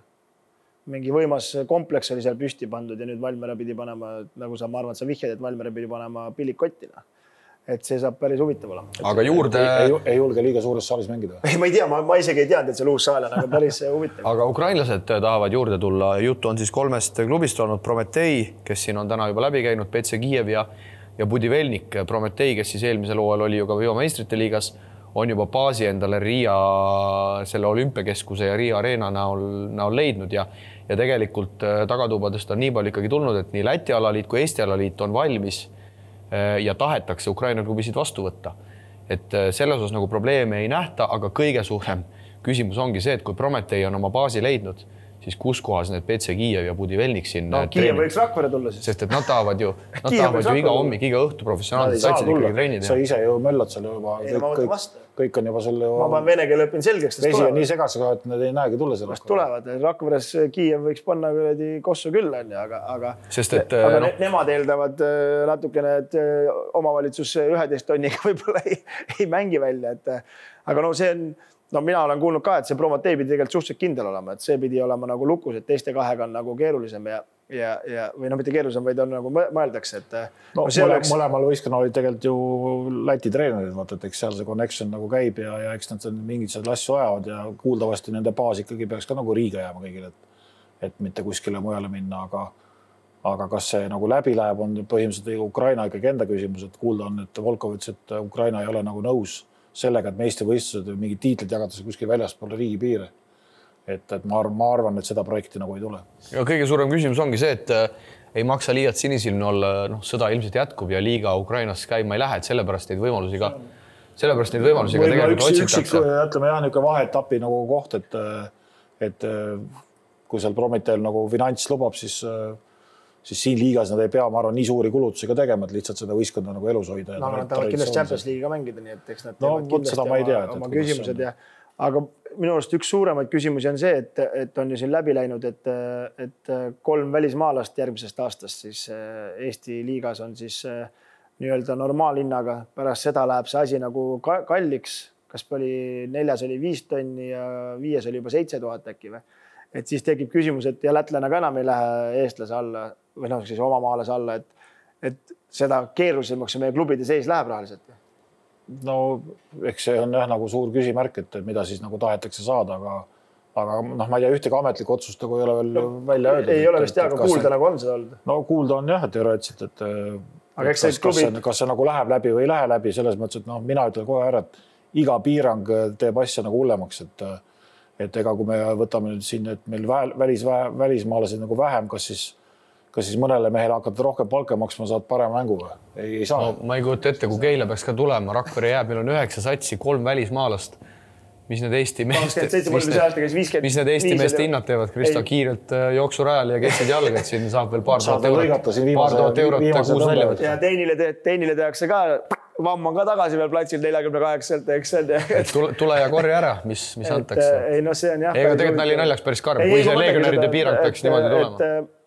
Mina nagu olen selle poolt, et ühtepidi tahame Euroopasse mängima minna ja siis hakkame legionäri piirama, et no okei, need ei piirata selles mõttes, kui tahad osta raha, siis saad nagu teha, aga mis siis selle asja nagu. Aga ma ütleks selle peale, et ma arvan, et korvpalliliit peaks nagu usaldama klubis selles mõttes, et kui sul ikkagi iga klubi tahab ju eestlastega mängida, kui sul ikka ei ole seda võtta, no kus sa seda võtad siis?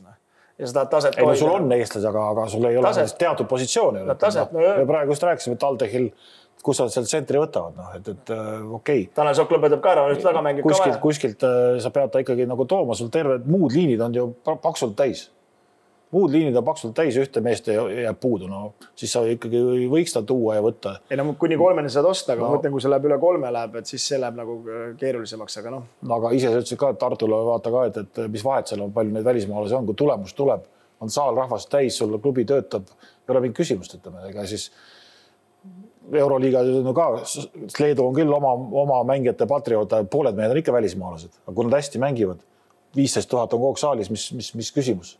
Sa ju tahad ikkagi tulemuse peale teha, sa ei tee osalemise peale. Sa saad osalemise peale teha, siis võime teha nii, et ei võta ühtegi välismaalast. No vägedad paneme, aga vaatamas keegi ei käi. Paneme kõik esiliigatseks. Ja tegelikult on ju see, et kui sa Leedu tõid siia mängu, ega Leedu korvpallur tahab ka välismaad näha, tahab ka välja minna. Muidugi. Ta ei lähe selle, kui tal on võimalik Saksamaale minna, ta ei mängi seal Šiauliais sama rahast, ta läheb sama rahast, mängib Saksamaal. Ma räägin, ja meil eestlased mängivad ka kõik välja. Pildile saada, sa võid osadesse kohta ise kohale minema. Et meil on ka eestlasi sealt väljast võib-olla võtta tagasi, aga mille eest me võtame, ja nad tahavad ka mujal mängida. Igal juhul oli vahva hooaeg. Huvitavad ajad on ees ootamas. Liigume siit edasi Euroliiga lainele. Korvpalli Euroliiga kuumimad teemad aitab mängumeestel teieni tuua Eesti Kütusepank, Terminal Oil. Korvpalli Euroliiga põhiturniiri võitja Needus sai jätku, kui selle aastaseks meistriks krooniti Istanbuli Anadolu Efes, kes siis tulises finaalis alistas Real Madridi enda ehk siis finaalis põhiturniiri 6. ja 4. asetus lohutus ehk pronksimängus pani oma paremuse maksma põhihooaja valitseja FC Barcelona, kes siis alistas samuti hea hooaja teinud Pöörase Olümpiakose. Pärast hooaja lõppu välismeedias päris palju küsimusi on juba üles kerkinud ja mehed ilmselt meid enim kõnetavamad teemad on ikkagi, kuidas edasi Kaunases Žalgirises ja millal siis Sander Raieste hakkab Baskonia särgis veidi suuremat rolli juba mängima. Noh, Baskonias treeneri vahetus jälle, vaatame palju uusi mehi juurde võetakse ja kes toimetama hakkavad. Kaunases lähme järgmine nädal saame targemaks kindlasti, et mis seal toimub, aga kuuldavasti päris suur puhastus tuleb, et õige ka, et ega mingitel hetkedel need asjad nagu käivad ja tuleb ära teha, et läks siis läks, ega mis seal tagasi enam mõelda, tuleb edasi vaadata ja ega siin paljud klubid on tegelikult, ma arvan, turul ja paljudel on kontseptsiooni vaja muuta, sellepärast, et me võime kohe ära öelda, et Tel Aviv ja Maccabi riigimeistriks ei tuld, täielik kõrbemine, eks ju. Täna ei ole küsimus veel teada, et kas Barca tuleb riigimeistriks või ei tule. Siin on ju tegelikult klubi juhtide poolt välja öeldud, et kui riigimeistriks ka ei tule, siis me hakkame treeneripinki ka vaatama, et kas see jääb või ei jää. Paljud mängijad saavad vabaks, nii et siin neid küsimusi on nagu päris kõvasti, et Itaalias praeguse seisuga mängivad finaalis mõlemad järgmise aasta Euroliiga mehed, et seal on võib-olla asi natuke rahulikum, aga Türgis endas ka kõvad tõmblemised, nii et siin on nagu mõttekohti ja arutelused küll. No jaa, eks Kalev Cramo tegi otsa lahti, aga siin järjest ei saanud kõik see kolmanda koha, eks Maccabi kolmanda sai kätte või? Seal ei mängitagi kolmanda, Itaalias ka vaata, ega Treier kolmanda koha mänge ei mängigi, et mäng käib võidu peale ja kui on ikkagi finaal saad, siis mängid ja kui finaali ei saa, siis ei mängi lihtsalt, et nii lihtne ongi. Et see on päris huvitav, ma ei olnud isegi selle kursis, aga eks seda tõmblemist on ikka palju ja kas on mingid uudised ka, kes sinna Maccabi ette otsa läheb nüüd siis? Ei tea, seda ei ole küll. No, võtame kõigepealt selle Kaunas Žalgirise teema ette, kes siis 15. jäi, teame 3 Vene meeskonda arvati välja, eks 15 lõpuks jäi, Žalgiris oli viimane. Ja nagu sa Priit mainisid, ümberehitus on täielik toimumas, eks seal leedukatest hetkeseisuga vaid kindlad jääjad on võib-olla seni ennast parimast küljest näidanud Olanovas ja Lekavitšus. Aga väga palju on puid saanud Leedu meedias alla ka sinu hea tuttav, ma ei tea, kas ta on spordidirektor, Paulius Motejunas seal, et ikkagi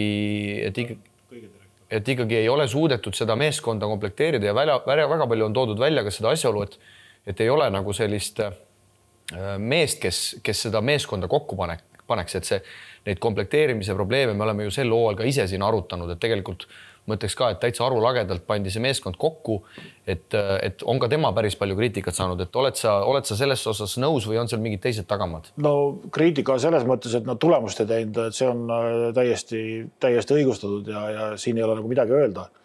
Miks see asi nagu kerimaks oli see, et ka Paulus hakkas ühel hetkel vaatama, et peaks nagu seda infot nagu rohkem sisse ostma ja sellepärast võeti nagu G-liigis treener, see austerlane oli ennast seal päris väga heast küljest näidanud.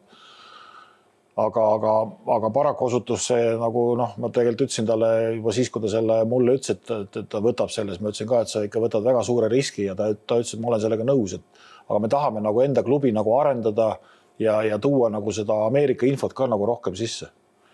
Eks ma nüüd siis kes küsin järgmine, kas siis selle said või ei saanud, aga tulemused kukkusid nagu drastiliselt. Muidugi küsimus oli ka selles, et neid leedukaid, et tegelikult tollel hetkel nad tahtsid Max Viitist võtta varem, eks ju, ei saanud. Nad hoiavad seda Leedu joont, aga nad läksid nagu selle peale, et mingit uut asja nagu tuua ja teha, aga nagu Kristo tihti peale ütleb ka, et kui mängijaid ei ole, siis sa võid igast plaane teha, eks ju, ja vaata see mängijate valikuga mindi nagu selles mõttes ikka totaalselt alt, et ei teinud need leedukad kõige paremat hooaega, nende kõrval olid kehvad mehed ja kõik see kompott nagu kokku viiski selle tulemuseni, et esimest korda siis kogu liiga ajaloos jäädi siis finaalidest välja, ütleme. Aga kindlasti on see nüüd see koht, kus saab ainult tugevamaks minna, eks see nende aur selle Saarase, ütleme, nagu selle eduloo taustal tegelikult oli ka natuke aimatav, et see aur nagu tõuseb ja kuskilt peab see nagu tagasilöök tulema. Et kui Saarase ära läks, siis algul nagu tundus, et ei ole veel väga hull, aga tegelikult nüüd tagantjärgi talvel ka Paulusega rääkisin, et see ikkagi see Saarase nagu see, ütleme, see nii-öelda tulemus imes nagu klubiga natukene tühjaks selles mõttes, et jube aur läks kõik sinna nagu ülespool, aga nagu kaugem visioon nagu jäi nagu tahaplaanile. Et kogu aeg oldi selle edu nagu taustal ja see ülesehitamise periood paraku läks nagu natuke pikemaks ja kehvemaks, kui nad olid nagu plaanid kokkuvõttes, kui Saarase ära läks. Aga nüüd on nagu selles mõttes, et enam kuhugi pole kukkuda, et nad on juba nii ära kukkunud, et siit allapoole nagu pole enam minna, et siit on neid üles tõusta ja nemad on turu peal kindlasti üks aktiivsem võiski sellel aastal, et teha kõik tagasi, et seda enam ei juhtuks. Žalgirise osas on seda nagu veidi pensik ja naljakas rääkida, aga mingil määral selline Cramo Cramo paralleel võib-olla selle know-how poolt selles kontori pooles, et sellepärast ma ütlen Pensiks, sest Žalgiris on Euroliiga klubi ja tegelikult nendel teemadel ei saa väga rääkida. Aga kui me võrdleme võib-olla nende päris tippklubidega, siis ma tulen veel kord selle juurde, et Leedu meedias on nagu öeldud, et ei ole seal sellist inimest, nüüd ju Jan Kunas läks office'isse juurde, et võib-olla sealt tuleb see mees, kes hakkab tegelikult tagatubades seda võistkonda komplekteerima ja sellist arulagedat kokkuostmist nagu sel aastal oli, kui seal ikkagi ikka täitsa müstilised mehed. See viga, et ta usaldas liiga palju seda treenerit. Treener tuli just selle klausliga, et ta saab nagu ise ehitama hakata. Javtokast tegelikult prooviti, ta oli ju kas paar aastat seal tööl, aga tuli välja, et ei vea nagu välja ja ei õigustata see käik. Ja kõik niisugused asjad kokku ütleme. Nüüd ongi nagu see uus restart, et pandi Jan Kunas, aga kas see Jan Kunas ka kohe aitab ja hakkab vedama? Kindlasti mõne koha peal linnas käies, ütleme, sa lähed nagu kellegile midagi rääkima või selgitama või küsima, et on nagu respekti juures.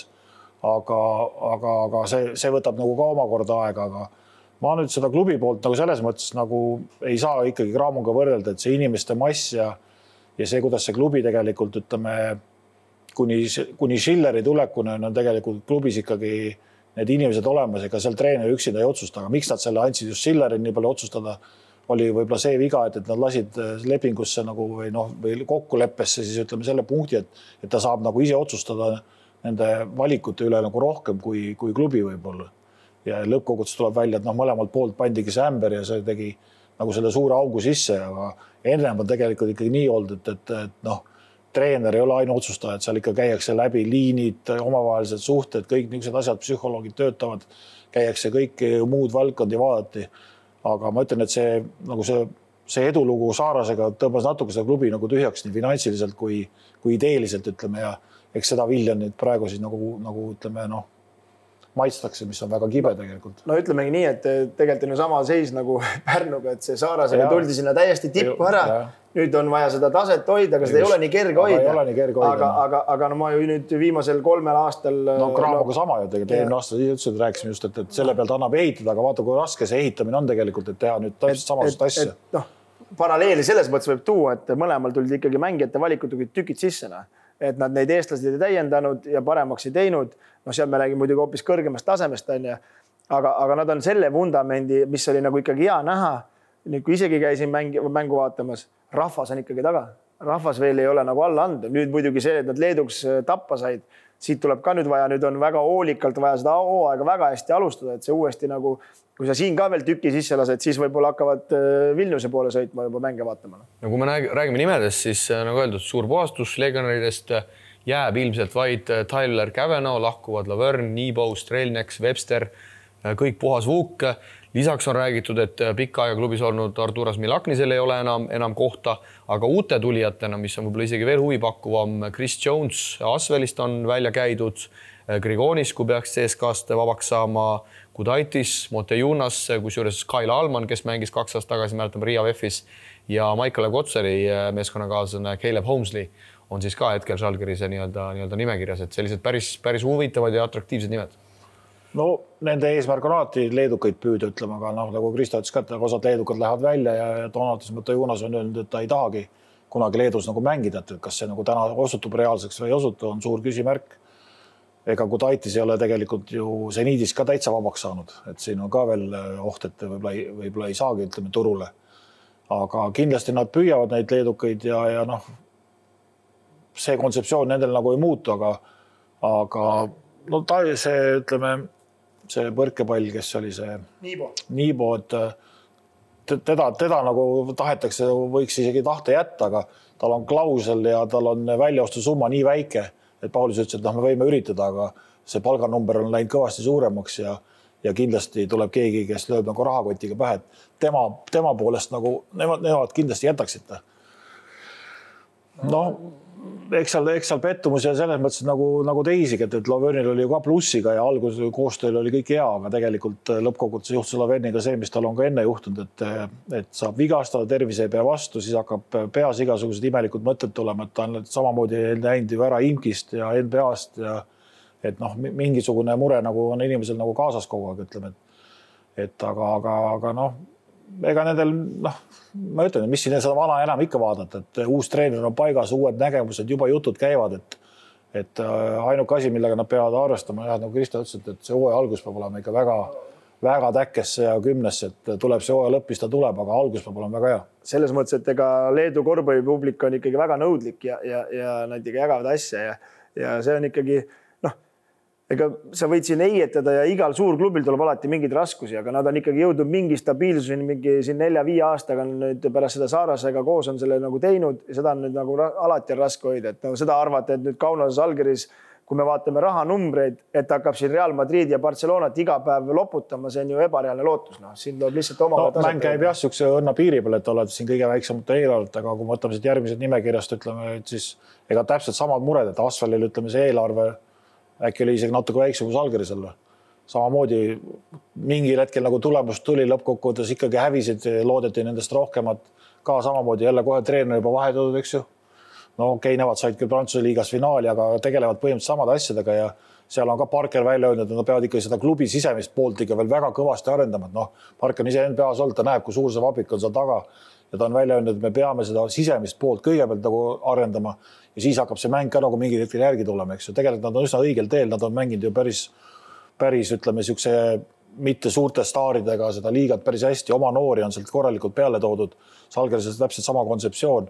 Mõnel aastal lihtsalt juhtub see, et osad asjad kukuvad nii kokku, et ei nagu ei õnnestu, aga noh, kõige suurem muidugi oli see, et kuidas nad saad seda mängu nagu üldse käima, nad said Panevežisest tappa, aga Panevežis tegelikult Riitasele pani finaalis päris korralikult vastu, et need on nagu ka oma tööd teinud ja mis tuleb öelda nüüd selle klubi sisemise nagu ütleme tööviljakuse, et miks Panevežis üldse tõusis on. See on üks nimi, seal on Burlis, kes oli enne aastaid ju Riitase ütleme manager ja strateeg ja see on nüüd vilja kandnud siis tema töö Panevežises.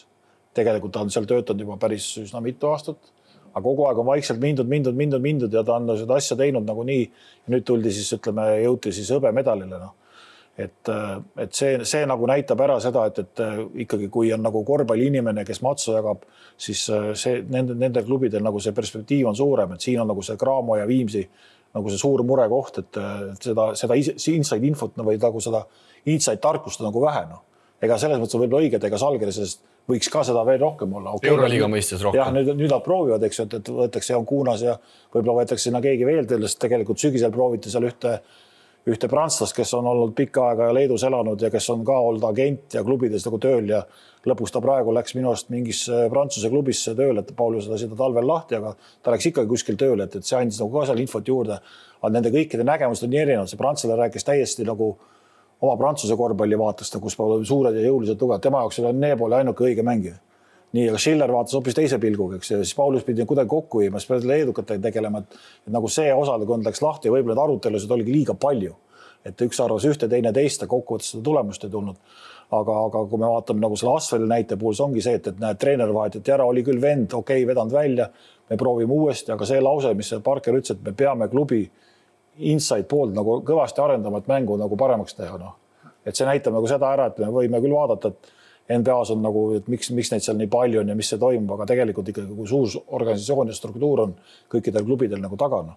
No seal on ju see küsimus, et ega korvpall areneb kogu aeg edasi. Sa ei saa sama asja teha, mis sa tegid 5 aastat tagasi, et korvpall areneb kogu aeg edasi ja kas see on õige või vale tee, sa ei saa ennem teada, kui sa teed, hakkad käima. No. Ja kui sa lähed seda teed ja sa läheb nahka, siis pead järgmise muutusega püüdma ellu jääda, et aga kas inimesed sulle selle võimaluse annab, aga ma usun, et meie ikkagi siin Baltikumis Žalgiris ikka nii kõva nimi ja kaubamärk, et küll nad toimetavad. No, nende eelis on see, et A-litsents on alles, eks, ja hooaja alguses tuleb esimene võistkond, näiteks tuleb sulle vastu Madridi Real.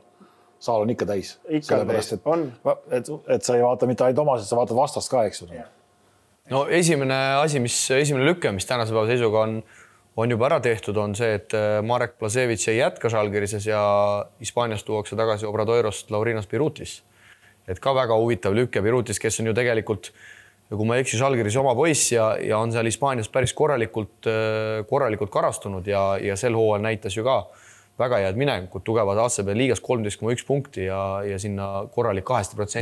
No lasike Birutis vabaks siis, kui Birutis hakkas tulema põlvevigastusest välja. See oli suur küsimärk, kas teda jätta või mitte jätta. Ta sai Hispaaniast nagu pakkumise ja siis oligi see, et okei, me laseme sul vabaks, ühtegi midagi ei küsi, et mine ja vaatame, et kui sa nüüd seal pead nagu paar aastat nagu tervena vastu, teed mängu, siis on sul kindlasti võimalus tagasi tulla. Nüüd on see hetk siis kätte jõudnud, sest tema tegi tõesti Hispaanias ikkagi päris korralikud hooajad, et see, et ta nagu satsi ei suutnud nagu ütleme nüüd kuskile tippu vedada, ei ole ainult tema nagu küsimus, et seal on nagu klubi muud asjad ja muud mängijad, ütleme, aga tema isiklikus plaanis annaks kindlasti Žalgirisele väga palju juurde, saanud kõvasti staaži ja kogemust, pikkus on, vasak käsi, et ainuõige otsus.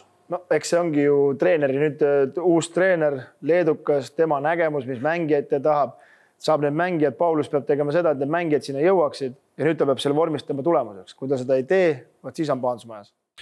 Anadolu Efes ei näita ikkagi raugemise märk, et Will Clyburn on ära kinnitatud. Täna tuli ka kinnitus Shane Larkini kohta, ehk siis oodatakse ilmselt nüüd Misic'i Euroliiga klausli järgi. No ma eeldan, et kui NBA klausli järgi, kui Misic NBA-sse ei lähe, vasta Efesis jätkab, kui ta näeb juba, et tal on kõrval Misic ja Clyburn. No sinna pandi ikkagi kõva upgrade sinna 3 positsioonil juurde, sest minu hinnangul ikkagi tippvormis Will Clyburn on selle liiga kindlasti parim number 3 positsioonil mängib mees. No ütleme nii, et tundub, et Türgis raha otsa ei saa. Et mis see Shane Larkinil oli mingi 2 aastat, 7 milli või palju tal oli päris korralik ja no... Nii et see reali värk ikkagi teoks ei saanud. Need summad on vaata nagu tükkmaad suuremad, kui me siin kodukamaril räägime. Aga nägemus on selles mõttes õiged, et tegelikult jäi neil ju see aasta üks selline särav, ütleme, punktitooja liider nagu puudu. Okei, nad isegi võitsid Euroliiga lõpuks ära ja võivad tulevad Türgi meistris ka, kui praegu on 0-2 taga. Aga kokkuvõtsin see murekoht nagu oli, et see tagapaar, ütleme, Larkin, Mitsis nagu mingil hetkel vaata ju ei mänginud üldse tegelikult ja hooaja algus oli rabe, et tehti nagu siuke käik, et võeti nüüd üks veel juurde ja öelda, et nüüd raha nagu raisatakse, ma arvan, kuskil mujalt tehakse jälle tagasi. Kui sa ikkagi võidad tiitleid, siis on sul see nagu selles mõttes nagu õige kohustus. Ütleme seal 3 koha peal neil ikkagi tegelikult see nii vananev oli, mis selle nüüd nime... Simon, kelle leping on ka läbi ja kes ütles, et lõpetab karjääri. Anderson ka juba... Samuti leping läbi, ilmselt ei jätka. Ja sinna oli vaja nüüd võtta üks korraliku klassiga mängija. Võib-olla ei võtagi, võtavad teise venna türklase sinna kõrvale ja jääbki ainult Clyburn. Et selles mõttes, et ega meil...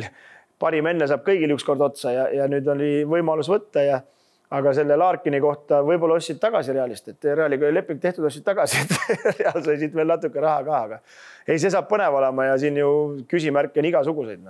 Ja siin huvitavaid nimesid on veel tegelikult, just Josh Nebo on FSi radaril, lisaks Ante Zizic Makabist, ma usun, et ei ole väga seal huvi jätkata, teades praegu, mis Makabiga toimub ja Monaco Dwayne Bacon on ka tegelikult FSi radaril, et kindlasti kõige olulisem, mida teeb suur juht Jumal ise, eks, et Ataman siin paneb oma neid NBA säutse, eks ta sinna minna hirmsasti tahab, seal on palju raha, seal saab veel rohkem rusikaid vehkida, aga tundub tõesti, et FS ikkagi meistrina, 2-kordse meistrina siin latti madalamaks ei ole kuidagi seadmas.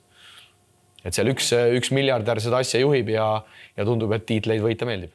No kui ikkagi rahvale läheb korda ja sul ikkagi raha on, mida põletada, sest me ei tea, lõpuks võib-olla lõikab veel kasu ka sellest, aga see ju tegelikult ütleme nii, et see viimased 2 aasta ikkagi Anatoluse mäng on ju ikkagi nii atraktiivne olnud ja nii äge ja on ju ikkagi võitnud ka, et see, ma ei kujuta ette, nüüd tuleb jälle see mingi tuim nagu Galatasaray ajal oli see Atamani ajal oli, kas ta oli ka Euroliigas või? Ta oli ka Galatasaray oli, eks, treener Ataman, seal ta ju ikkagi põles nagu sära küünal ja nüüd leidis oma nissi seal Anatolus ja tulid vastavad mehed ka kõrvale ja ütleme, see duo ikkagi on päris kõvasti, see Mitsis Larkin on ikka kõvasti tassinud. Finaalivastane Real Madrid, Pablo Laso infarktiga haiglas, me teame, et ega sealt nüüd nii naljalt välja ei tule, seal tuleb hakata tervisega tegelema, ma usun, et Laso kindlasti järgmise hooaja alguse jätab treenerina vahele, kas Jus Mateo abitreener võtabki üle, tuuakse keegi teine, teades süsteemi, siis pigem selle välistaks. Ka mitmed huvitavad nimed läbi käinud. Mario Hezonjat tahetakse number 3 kohal, nagu me teame. Jeffrey Taylor on lahkumas, Rudy Fernandesil pass hakkab juba päris vanaks jääma ja ikkagi Pierre ja Henry ka on selles nimekirjas ja võib-olla 3. nimena kõige huvitavam on sinu fantasy põleng Zanan Musa, keda siis tahetakse. Kas oli ta Bilbaos sel hooajal ja tegi Hispaania kõrgliigas ikkagi? Ei olnud Bilbaos. Breoganis tegi suurepärase hooaja, et ka huvitavad nimed ja lähevad nagu kaardipakki kokku, et nendel kohtadel tegelikult Realil kõige rohkem ka king pitsit. No nendel on vaata baas tuumik ikkagi olemas ja teise treeneri kasuks räägib see, et mis seal välja toodi, et 6 korda on sellel hooajal treener olnud ja kõik korrad on võitnud, et nagu Laasol ei ole nagu siin muretsemiseks põhjus või äkki selles on muretsemiseks põhjus, et ei kaotagi ühtegi mängu, mis siis saab, eks ju. Aga seal on ka ikkagi, see ei ole nagu ühe treeneri nagu võistkond, et seal on ikkagi ka tiim on nagu taga ja see ei ole ainult nagu ütleme treeneri show, vaid seal on ikkagi nagu suurem süsteem, et ja see ei ole ka 2 mees show, ma arvan, et seal on ikka, seal ütleme, 6 meest ikkagi panevad selle plaani kokku. Seal on nagu selles mõttes, et see ring on nagu laiem ja tegelikult ju Lasu sai haiglast välja, et ma ei tea, kaua ta seal kodus vastu peab või kuidas ta läheb, aga no vaatame. Tundub küll siuke vana, et väga kaua kodus olla ei taha. Üsna rahulik praegu nad alles ootavad, kes finaali saab, sellepärast, et Barssa siin ju komistas ja täna on 4. mäng väljas ka, et ajalugu küll räägib selle kasuks, et koduväljak eelis lõpuks hakkab maksma, aga no ikkagi ka see 4. mäng või 3. mäng, vabandust, mille nad võitsid väljas, ei tulnud ka nüüd nii kindlalt, et nad peaks üle käima, et lihtsalt natuke jõudu oli neil tollel päeval rohkem, aga see, kuidas nad teise mängu kaotsid, no see oli päris karm, ütleme. No ütleme nii, et seda kolmandat mängu vaadates Saarasel ikka seda tõmblemist oli kõvasti. Ma räägin, et selle venna võib-olla ise järgmine haiglas, et selle venna vererõhk on ka päris kõrge. Et siin saab päris huvitav finaal tulema, jah. Kui te juba Barcelona juurde tulite, siis mida siis Saarasel lõpuks vaja läheb? Et 3. aastal Barcelonaga see Euroliiga tiitel ära võtta, kas on see siis see maagiline Tšehhi duo Satoranski Veseli, keda siin Barcelonaga seostatakse, sest et siin ega väga palju nimesid Barcelona osas läbi ei ole käinud, pigem on neid minejaid, on Davis, lätlane Smits arvatakse, et lahkub ja Nigel Hayes-Davis. No ütleme ka seal ju, kui sa vaatad siukest organisatsiooni, nagu me räägime praegu Anadolu, Real Madrid, Barcelona, isegi võiks öelda Maccabi, no seal mängijate leidmisega pole probleemi, ma arvan. Aga mingi ekstra on praegu puudu. Ja see, ma ei tea, jah, eks see Saarase puhul... Või kas ta ise peab kuidagi muutuma? Eks ta ise võib-olla peab ka, aga kui palju neid karme vendasi sinna tahavad, aga ütleme samas, kui sa ikkagi mängumees ja spordimees oled, siis sealt ikkagi vennad saavad kõvasti on saanud tuult tiibadesse, kas just Barcelonas, aga niisuguse väiksemas süsteemis nagu Salgrisest ju tuli ikkagi päris palju nimesi, kes hakkasid pärast väga head korvpalli mängima ja mängivad siiamaani, et no ma ei tea, esimesena soovitaks mitte põhiturniiri võita.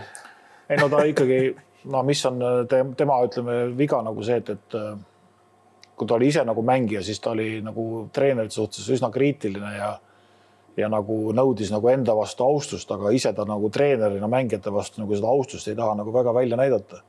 Et liiga nagu see asi on nagu ühekülgseks jäänud ja ma arvan, et need mehed, kellel on seal riiderumis öeldakse, et kuule, sul tahab nüüd leping läbi, et käed püsti, kes tahavad jääda, siis kõik võtavad oma asjad ja panevad kähku jooksu. Ja eriti kui tiitlit ei ole tulnud. Ainuke asi, mis seal muidugi mängib, on see, et summad on suured, eks ju, ja klubi on ikkagi tipus, aga päris sellise taktikaga nagu ei saa nagu jätkata. Ütleme seda sära silmis ei ole. Tegelikult ju Plaza tegelikult siin ju paar aastat tagasi välja öeldi, kui Realil oli raske olukord ja Plaza oli ka umbes nii, et kas lastakse lahti või lastas, ta ütles ka, et ega ma ei saa ju hakata nüüd mängijate suhtes nagu ennast nagu lollemaks muutma selles mõttes, et kui ma neid nagu austan, siis ma ei saa hakata seda tegema, ma hakkan neid nagu ruineerima ja mitte austama, et see ei ole kunagi nagu head toonud ja tegelikult nii ongi, et Plaza on nagu leidnud selle kuldse keste, et nad ikkagi jõudsid ju finaali, nad jõudsid Euroliigas kõrgemale kui Barcelona, eks.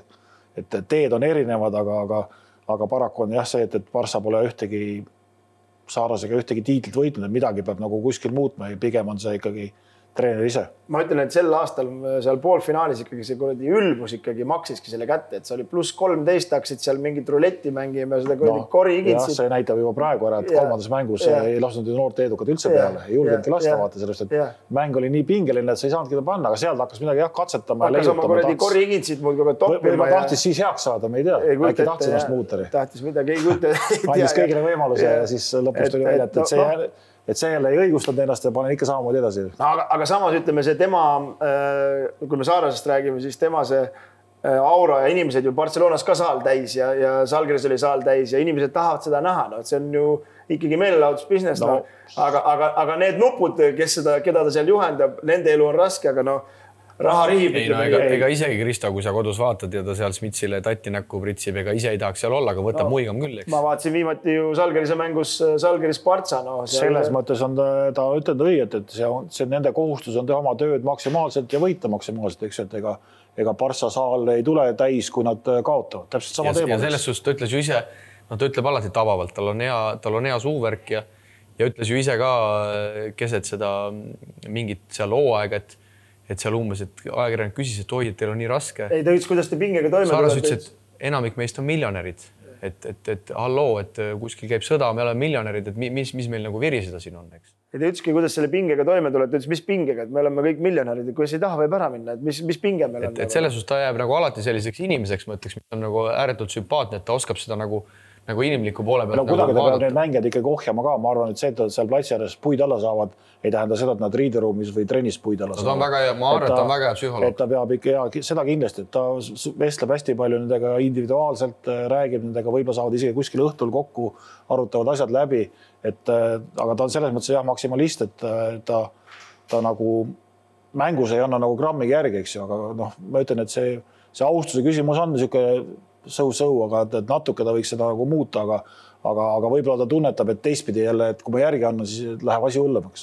No vaata, see on ka siuke näide nagu minu arust, nagu, et ta mängijana on hästi emotsionaalne ja siis ta läheb selles, kui see avavile käib, siis ta läheb sinna mängu nii sisse ja siis, kui mäng saab läbi, saavad kotti või võidavad, siis ta muidugi, kui saavad kotti, ütleme seal poolfinaalis on ju, seal tähtsa mängu on ju, siis ma kujutan ette, ta põleb ikka leegina edasi on ju. Aga muidu ma arvan, et mingi tund aeg hiljem ta rahuneb maha ja on kõik okei. Võtame Final Fouri 4. satsi ka Olümpiakos ja kas Olümpiakos nüüd vaatamata heale hooajal, aga ebaõnnestumisele Final Fouris paratamatult 4. nad jäid, on vaja üldse väga midagi muuta. Me teame, et peatreeneril Parts Okkasel saab leping läbi, ma usun, et seda ikkagi pikendatakse. Veel ei ole tehtud minu teada. Ja jahitakse ka kusjuures Marius Grigonist päris tugevalt, aga see Grigonise teema oleneb nüüd väga palju sellest sees ka siseasjadest. Väga palju muid nimesid läbi käinud ei ole. Tyler Dorsey võib olla lahkumas, kelle leping saab samuti läbi, aga kas Olümpiakosel on üldse vaja midagi muuta, midagi klubisse juurde tuua, et järgmisel korral edukam olla? No, eks see sõltub sellest, et nendel ka finaal ju alles hakkab, et Panathinaikos alles eile võitis poolfinaali lõpuks ära ja finaalid tulevad ja Kreeka sanaatis, et mis koduliigas nagu juhtub, et mis nagu koduliigas juhtub, et kui koduliigas praegu mindaks näiteks lati alt läbi ja Panathinaikos seda võidetaks, siis ma arvan, et Parts Okkasel kohta ei ole. See, et nad Euroliigasse jäid 4. Nende rõõmu näitas ju see, kui nad võitsid ära ju selle veerandfinaali, eks vaata, mis omanik hüppas platsi peal, mis on nagu toimus. Et see, ma arvan, neid nagu ei morjenda, aga nende küsimus on see, et mis nagu ikkagi saab finaalist. Ja siis hakkavad kõik otsused tulema. Me võime siin öelda, et nimesid on, ei ole. See praegu nagu mitte midagi ei maksa. No, kui sa võtad, et Final Fouris ja 4. koht, eks ole, et siis kujuta ette, kui raske nendel võistkond sinna, okei, tihti on Partsa Real on seal olemas, aga Anatoolu nüüd viimased aastad on ja aga kui raske sinna 4 hulka üldse saada on, et see on ikkagi... See oli väga raske, vaata, kui suur rõõm oli, kui nad ikkagi sinna veerandfinaali võitsid. Põhimõtteliselt ikkagi play-offi saamine juba Euroliiga võistkonna jaoks on nagu kordaminek, et ja lõpuks ikkagi koduliiga ka, et ma arvan, et nad tegid ikkagi korraliku sammu edasi ja väga stabiilselt mängisid, ja päris tummine sats oli ka selle aastal, ütleme ausalt. Ja mis näitas seda sammu edasi tegemist, oli minu meelest ka see, et rahvas tuli neile taha. See on tegelikult spordis ka väga oluline näite, et kui sulle rahvas taha tuleb, järelikult sa teed õiget asja ja tegelikult nad olid lõpuni neil selja taga. No viimane mäng ju näitas väga hästi ära veerandfinaalis, et üks Ameerika mees ei olnud midagi aru, mis toimub, aga nende jaoks oli see, ma arvan, tavaline normaalsuse. Ja kes oli Final Fouri vaatamas käinud, tegelikult oli ju õues, oli seal ka veel ka omajagu kreeklasi, kelle piletid polnud, aga olid sõitnud lihtsalt kohale ja tegid seal toimetsid. No kuidas üldse jõujooned võivad muutuda järgmise eel, et siin Ituudis Fenerbahce ees otsa, siin on ka teisi käike, kas Panathinaikos jääb sinna tabeli lõppu virelema, et kuidas te näete, kas need jõujooned jäävad enam-vähem samasuguseks või tuleb meil ikkagi korralik raputus? Ma ütlen, et ma arvan, et top 4 hoiavad oma levelit, eks siis Real, Partsa, Olümpiakos, Anatoolu. Ma ei näe mingit põhjust, et Armani sealt pundist ära kukuks, ehk siis 5 võistkonda on kindlasti seal play-offil mängivad ja siis hakkab nagu ikka sealt 6 kuni 12 kuidas kellelgi seal läheb. No, kui sa Itaalia juurde jutu tõid, sealt tuleb ikka väga kõvasid jõud, et Billy Barron, Kevin Pangos, Brandon Davis, Johannes Voigtmann on Milano huviorbiidis. Et tundub, et seal härra Armanil raha otsa ei ole saamas. Armani kindlasti, aga ma ütlen ikkagi, et Virtus tuleb ka ikkagi, Bologna tuleb ka korralikult peale. Et noh, aga ma ütlen, see Bologna tuleb nüüd sinna Euroliigasse, see on jälle nende jaoks samm edasi ja sa pead ka seal kohanema, et seal ikkagi on ka keerulisem, et ma ütlen, see traditsioonid ikkagi mängivad play-offi koha peal. No, tegelikult seal ikkagi olnud ja okei, ammu küll, aga mängijad on sellised, kes ikkagi on ka mänginud, et Itaalia liiga finaal läks ka käima ja esimese Milano võõrsil varastas ära, ehk siis sai koduväljaku eelis endale tagasi ja noh, see finaalseeria võib-olla siin isegi Reali Barcelona kõrval, kui see toimuma saab, ma arvan, et on isegi, no see võib isegi vägevamaks veel kujuneda. Kõvem, jah, no vaata, mis seis ka jäi, 64 või 66-62 jah, et siuke seis, et see oli päris kõva andmine, aga kahjuks ma seda mängu ei vaadanud, ma vaatasin Saksa finaali ja Hispaania mänge samal ajal, et seda mängu ei näinud, aga täna on teine mäng, nii et täna kindlasti tasub vaadata seda asju. Ja kui me nendest derbidest veel räägime, no siis mehed, mis Serbias toimub? Mis siin tõmblemiseks läheb? Noh, tegelikult vaata ju Monaco tegi ju ikkagi väga korraliku tulemuse tänu sellele, et nad said ju play-offi järgmiseks aastaks Euroliigas koht olemas. Kui suurendavad eelarvet 5 miljoni võrra, nagu nad lubasid, siis sealt tuleb ikkagi ka väga korralik sats. Kas nad nüüd järgmine aasta play-offi saavad või 4 hulka jõuavad omaette küsimus, aga ambitsiooni neil vähemaks ei jää. No jah, seal, kus John Brown-Christ on, see on ikkagi brillaks. No ikka, aga no ütleme siin Euroliigas ikkagi üldse sa võtad siis kõik, kes tahavad siin Euroliigas saada, kui nad sinna saavad, siis nad lähevad selle eesmärgi, neil on nagu visioon, neil on raha, nad on mängijad, nad tahavad teha. Noh, kõigil alati ei õnnestu, et ega siin Salgerised, Bayernid, Albad, Svestad, ega neil kergemaks ei lähe sinna play-offi jõudmine. Aga uute tulijate osas 3 vaba kohta peaks olema vakantset, eks Bologna tuleb juurde, vaadates nüüd seda, mis avaliiga finaalis toimus, just, et mida Partisani fännid korraldasid. Partisan nüüd võttis ennast lausa ise Serbia play-offidest maha, sest et see asi väljus niivõrd kontrolli alt, et noh, ilmselgelt Euroliiga jälgib ka olukorda ja ma arvan, et Partisani võimalused nüüd saada see wildcard sattusid ikkagi väga suurde ohtu, sest et see, mis toimus seal saalis, ma vaatasin neid videosid, noh, seal mängijatel oli kõike muud kui ohutu seal saalis viibida. Ma ei näinud, aga ma vaatasin ühte mängu nagu live scoore'is ja vaatan 39, siis järsku lõppes mäng ära. Mõtlesin, et no seal läks mingis actionis, hakkasin YouTube'ist otsima, ei leidnud on ja siis hommikul üles vaatan, mängu tulemus olemas. Millagi siis mängis hiljem märgida. Tund aega tehti saal puhtaks, läks mäng edasi. Seal oli asi ikkagi täitsa naljast kaugel ja isegi Obradovic ise võttis meedias sõna, et lõpuks on see korvpall ja siin ikkagi nagu ei saa inimeste elusid ohtu seada, sest Svesta mängijad jooksid sealt koridorist välja platsi keskel käsi kokku panema, nii soojenduse tulema ja kõike, mis vähegi sai lendas, siis hakkasid plahvatused toimuma, noh, mängijad võpatasid saalis, et seda oli päris tegelikult karm vaadata, et sellist asja küll nagu näha ei võetakse ju võeti, ütleme, maha ja läheb oma koha pealt minema, aga ta ütles siin ju 6 aega tagasi välja, et tema küll ei näe, et 2 Serbia satsi peaksid nagu korraga peale saama, et see on nagu natuke utoopiline teema. Ja ega selle Serbial nüüd ütleme ju me mõned aastad tagasi olid ju mõlemad võistkonnad ju finantsiliselt nii põhjas, et seda kindlust nagu, et 2 satsi nüüd sealt nagu jõuaksid oma eelarvet nagu hoida, ei ole ju kellegil ja pigem, kui nad ühe peale lasevad, Svesta selle koha endale ära võttis selle võiduga Partisani üle seal nende Aadre liigas, et mina arvan, et sealt nagu rohkem peale ei tule, aga et kust ta nagu peale võib tulla, noh, ma ei tea, mis sellest Valentsiast nagu saab lõppkokkuvõttes, kas sealt tuleb või ei tule.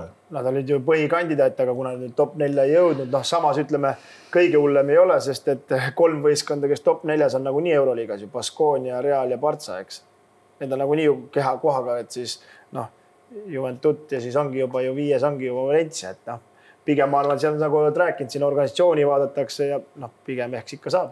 Noh, eks jah, nagu, kui me võtame selle jutu alguses, et need vanad tegijad, ütleme, on ikkagi nagu, ma arvan, säilitavad oma taseme kindlasti ja teised siin tõmblevad.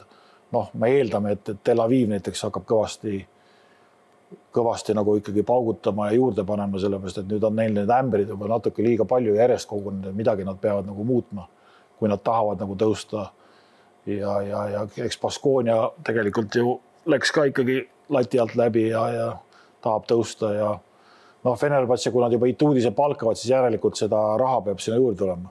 Raha peab juurde tulema ja see tähendab seda, et nemad on ka kindlasti turul ja hakatakse neid mängijad tooma ja seal seal võib juhtuda see, mis sa just ütlesid, kas Rannulaga läheb keegi kaasa, et ma arvan, et see mõned nimed, kes on mõnda muuse satsi välja pakutud, pigem võivad minna Ituudisega sinna Türki kaasa.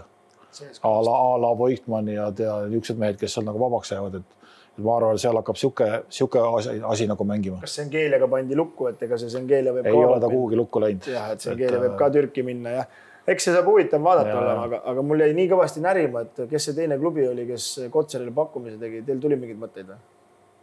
Ma uurisin välja. Nii. Makaabi.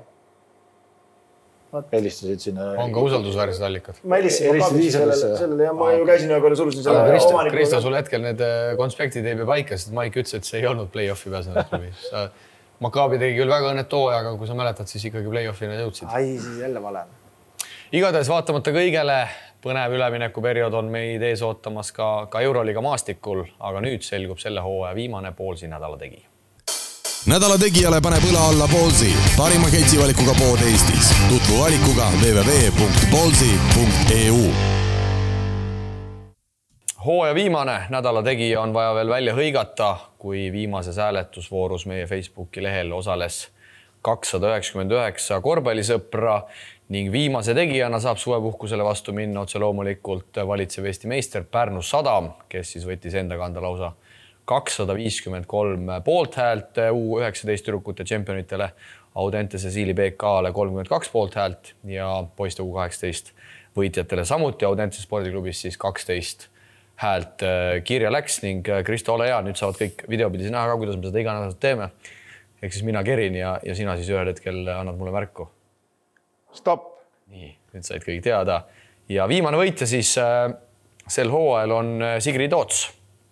Sigrid Toots, kes andis hääle Audentese tüdrukutele, nii et Sigri, ole hea, võta meiega ühendust ja toimetame siis viimase Ballsi 20 € kinkekaardi sinuni ja võtame asja kokku. 33 nädala tegijat ja Kristo, sina mitte ühte korda.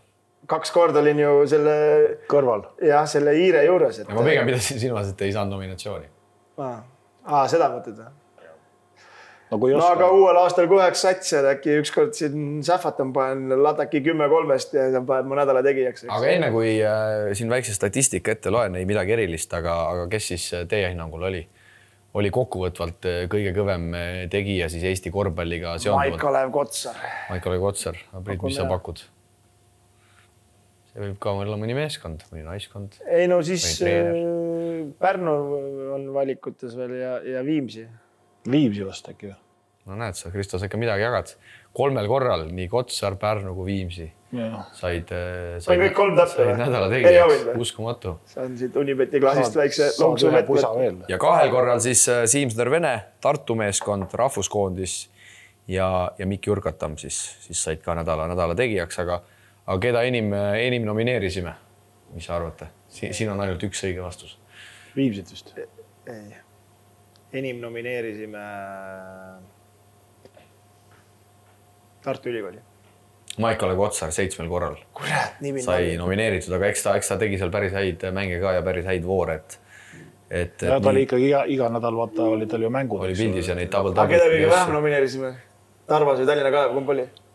Kalev oli ühel korral, kui nad selle kaotuse põua lõpetasid.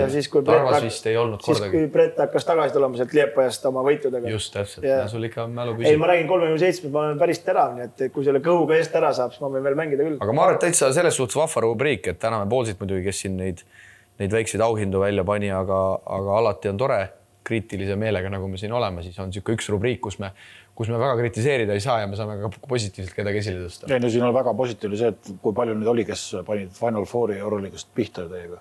See on ikka päris muljetavaldav tulemus ikkagi. Ja meil ikka see kontingent on päris terav, ütleme nii. Ja selle, kui sa ütlesid, et kõik saavad videopildis näha, kuidas me seda loosimist teeme, siis kõik saavad näha, kui emotsioonne Priit ka alati meil esmaspäeva. Et rõkkab nagu Atamaa rusikat taeva poole. Sellist rubriiki pole veel tulnud, kus rusikat Priitist. Eego tuleb või? Nii et 33 nädala tegijad siis sel hooajal loosi läks. Pärnu, Viimsi ja Maik-Olev Kotsar siis 3 korral nädala tegijaks said. Järgmisel hooajal võib-olla uuesti, aga täna on siis meid veel üks rubriik ootamas, kui me lõpetame eestlaste seiklustega välismaa varustes.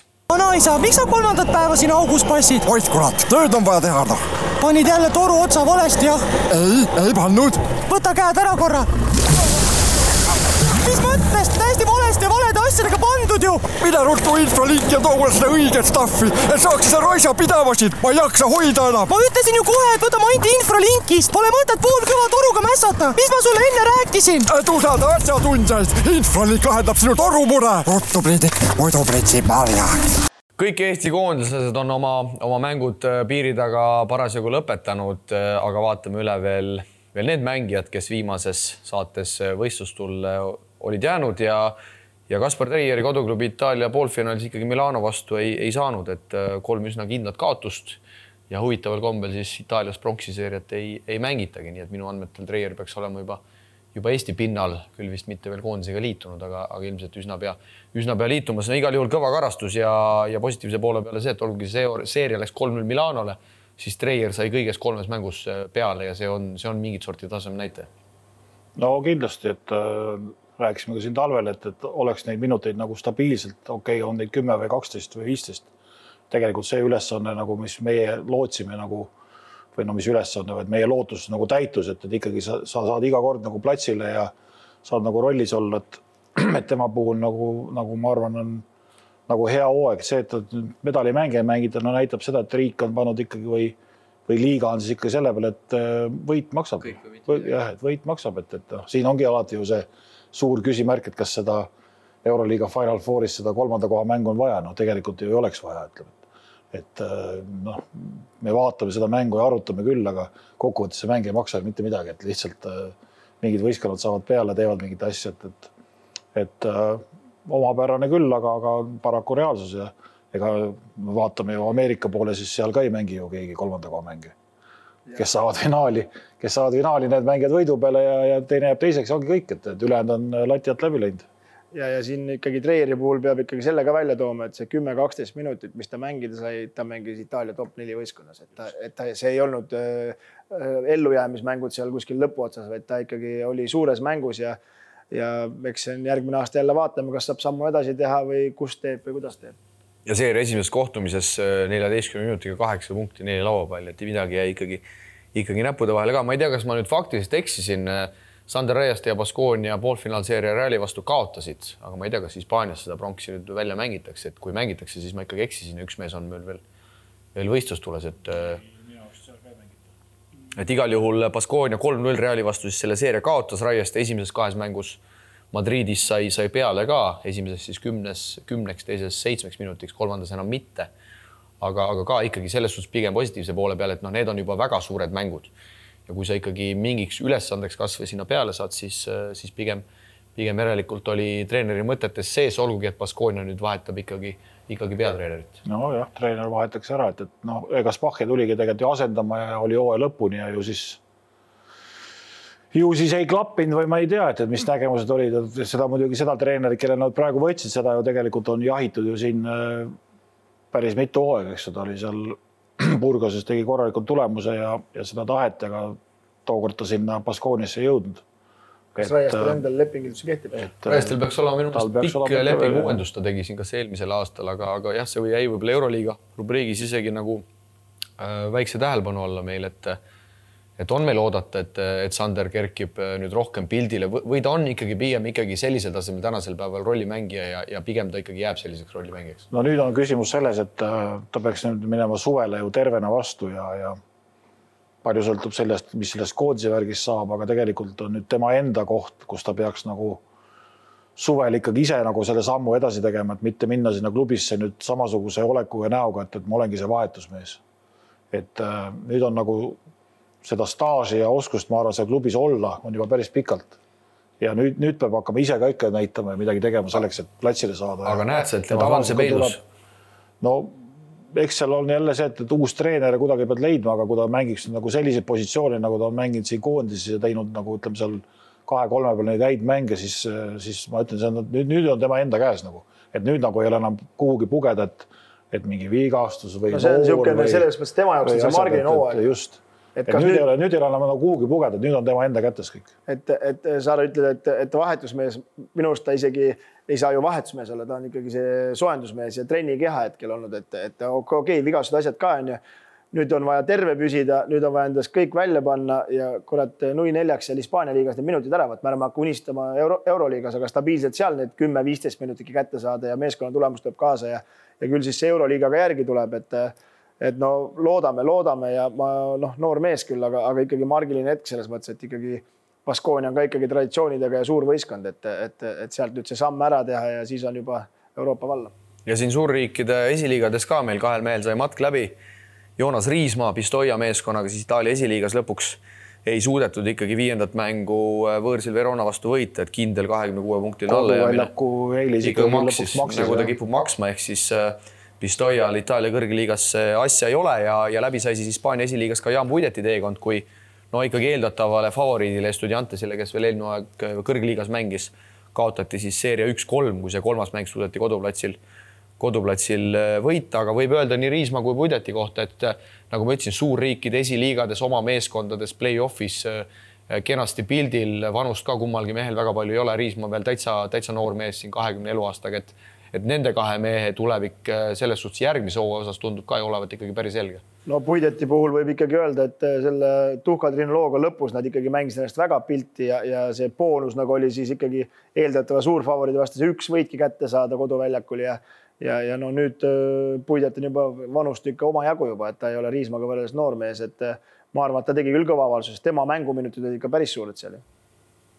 Ja Riismaa, kas võiks Priit koputada ka koondise uksele? See suvi on ilmselt keeruline, kuna meil on EM-ees ootamas tähtsad mängud, aga ta on ikkagi päris mitu jõulist avaldust siin oma mänguga seal Itaalias teinud. Jah, aga kui meil on nagu kõik on vaata nagu terved ja olemas, siis ta on teistest vaata nii palju noorem, et siis läheb tal nagu ma ei ütle, et vara, aga tal läheb ka raskeks. Ja ta saab ka U20 mängida. Ma arvan, et see ei ole nagu tema puhul nüüd küll mingisugune suur maailma katastroof, sellepärast, et ta on siin juba olnud, ta on näidanud, eks ju, ja tema asi on lihtsalt tööd teha ja ega me ei tea, kuidas see suvi nagu lõpeb enne, kui Milano minna, eks ju. Et võib-olla tekib koht ja ta peab selle ära kasutama.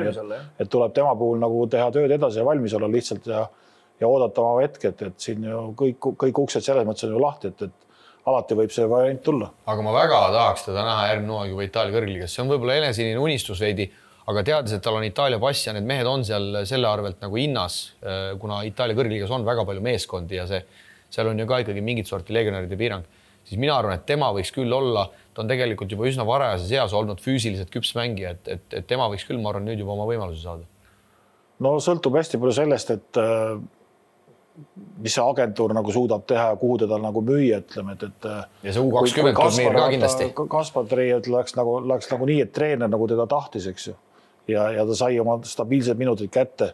Siis nüüd ainult sellepärast Joonasel minna nüüd kõrgliigasse, et seal lihtsalt nagu olla ja mitte mängida saada. Okei, see on ka hea kogemus, aga siis oleks võib-olla mõttekas eelistada ikkagi mingit sellist esiliiga võistkonda, kes üritab nagu läbi mängude tõusta sinna. Pistoia on tegelikult Pistoia tegelikult oli, aga lõpp ei tulnud nagu välja, aga eks see on kõik agendi töö. Eks see ole kõik nagu jah, selles mõttes, et noorel mehel ikkagi nagu mängida ka vaja, et need 10 või 12 minutit keskmised, mida näiteks ütleme, Kaspar seal saab, see on tegelikult super tulemus, sellepärast, et nagu Kristo ütles, et see on ikkagi riigi 4 satsi sees. See ei ole mingi viimane sats, kus sa võid mängida mitte ühtegi võitu saada, aga mängid 30 minutit.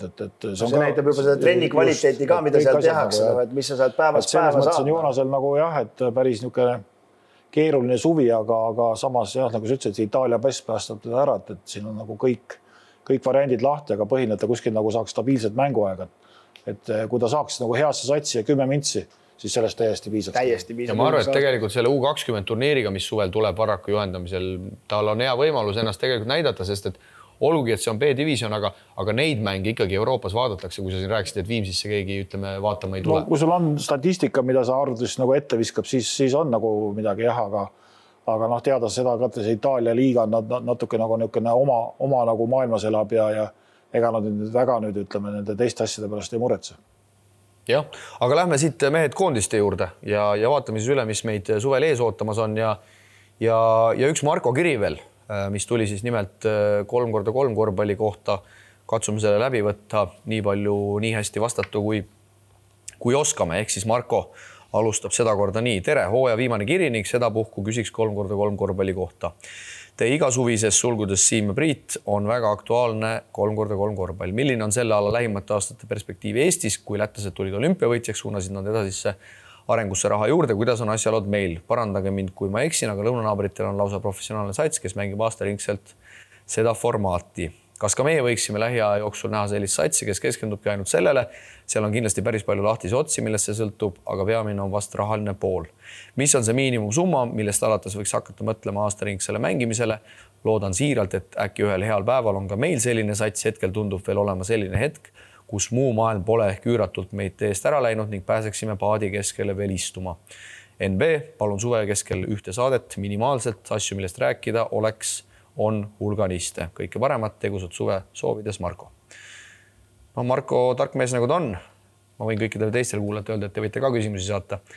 Ei pea Marko ainult saatma, aga selles suhtes ma olen Markoga nõus olles selle asja sees juba päris pikalt olnud, siis ikka veel on meil see momentum olemas, kus selle paadi keskele veel hüppama istuda. Et ma ikkagi käies Euroopas ringi, vaadates seda taset, vaadates, et neid profisatse tegelikult ka Euroopas maailmas tuleb hästi raskelt juurde, kuna sellist rahalist ebakindlust on selles alas ikkagi veel päris palju, siis tegelikult ikkagi ka veel praegu ei oleks selleks väga hilja.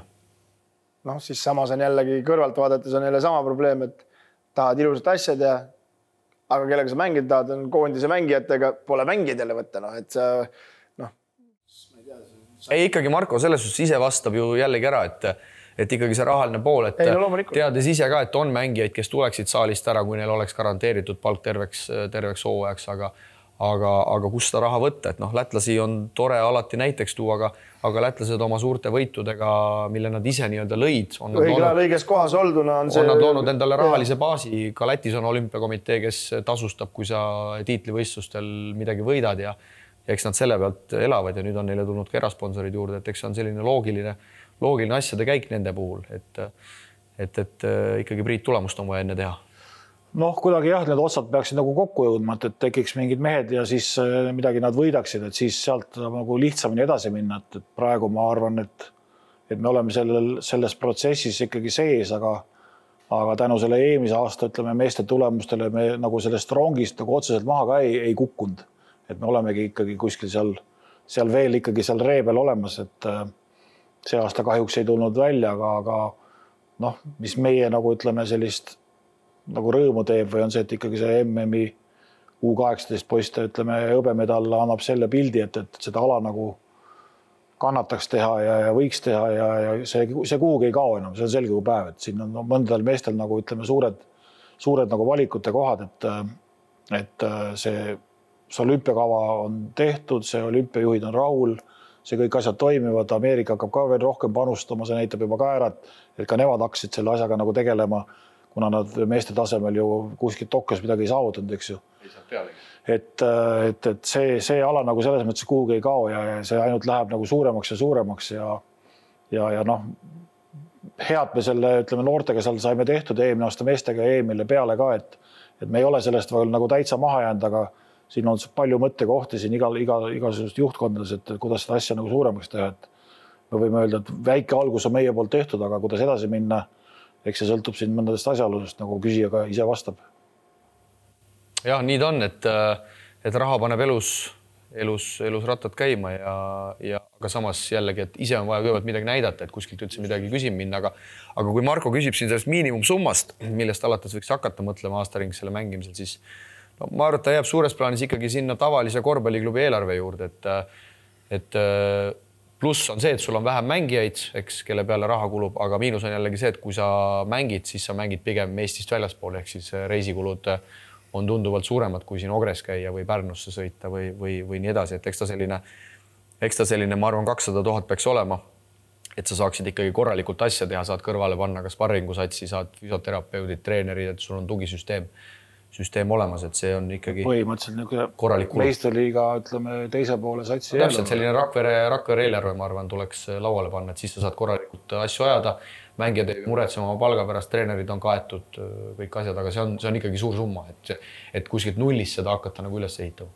No ütleme nii, et selleks eelduseks on see ka, et sa hakkad World Touridel neid võite saama ja sealt mingit raha tagasi teenima, et sa kuskilt erasektoris seda või olümpiakomitees seda 2 sotti võib-olla kinni iga aasta ei maksa, aga et sa klubina suudad ka natukene teenida raha selles mõttes, et mängijatele maksta. Ja sul peab kindlus olema, nagu me siin Keila puhul tõime näite, et sul peab olema ikka mitmeaastane plaan, mitte nii, et sa ütled mängijale, et sul on 1 aastane ja kui midagi ei tule, siis vaata ise kuidas. Et kahjuks jah, et sa pead selle otsuse nagu vastu võtma, treener või siis klubi peab visiooniga minema ja 0-4 üritame selle ära teha ja siis 3 aasta pärast ütleb ära. No, võid samamoodi teha nagu Tartu, et läksid ju noorte süsteemiga ja said aru, et sellega ei võida ja muutsid konspektsiooni ja karika võiti jõbe käes. Aga nii palju 3-3 korvpallist lähme meeste rahvuskoondise juurde. Tummine suvi on ees ootamas, korvpallikodus juba töö käib, viimastel andmetel selline circa 17 meest on kohal ja esimeses siin nüüd MM-i aknas, piltlikult on see viimane aken tegelikult esimeses voorus. Peaks meil paremad poisid ka olema rivis, et kerged küsimärgid siis vaid Kerge Riisa osas, kes endiselt Ameerikas ja ei ole teda sealt mingil põhjusel liialt kerge kätte saada. Endri Trell peaks oma NBA jutud ära tegema ja peaks ka ikkagi koondisega liituma, nii et see viimane MM-i aken, mis on ikkagi päris otsustav, tundub, et lähme päris optimistlikult vastust, et paljud koondislased, Siimter Venemaa, Kalev Kotsar, Mattias Tass on juba treeningutega liitunud ligi 6 enne mänge, et see on tegelikult väga positiivne. No, lootused on jälle kõrgeks meie enda poolt keritud ja parimad pojad oleme peale saanud. Vaatame nüüd me saame selle reaalse pildi, mis me siis päris maailmaga oleme, kui siin on lugeda, et Schröderid ja Bensingud ja kõik pojad tulevad Saksamaalt ka kohale, et mis seis siis on?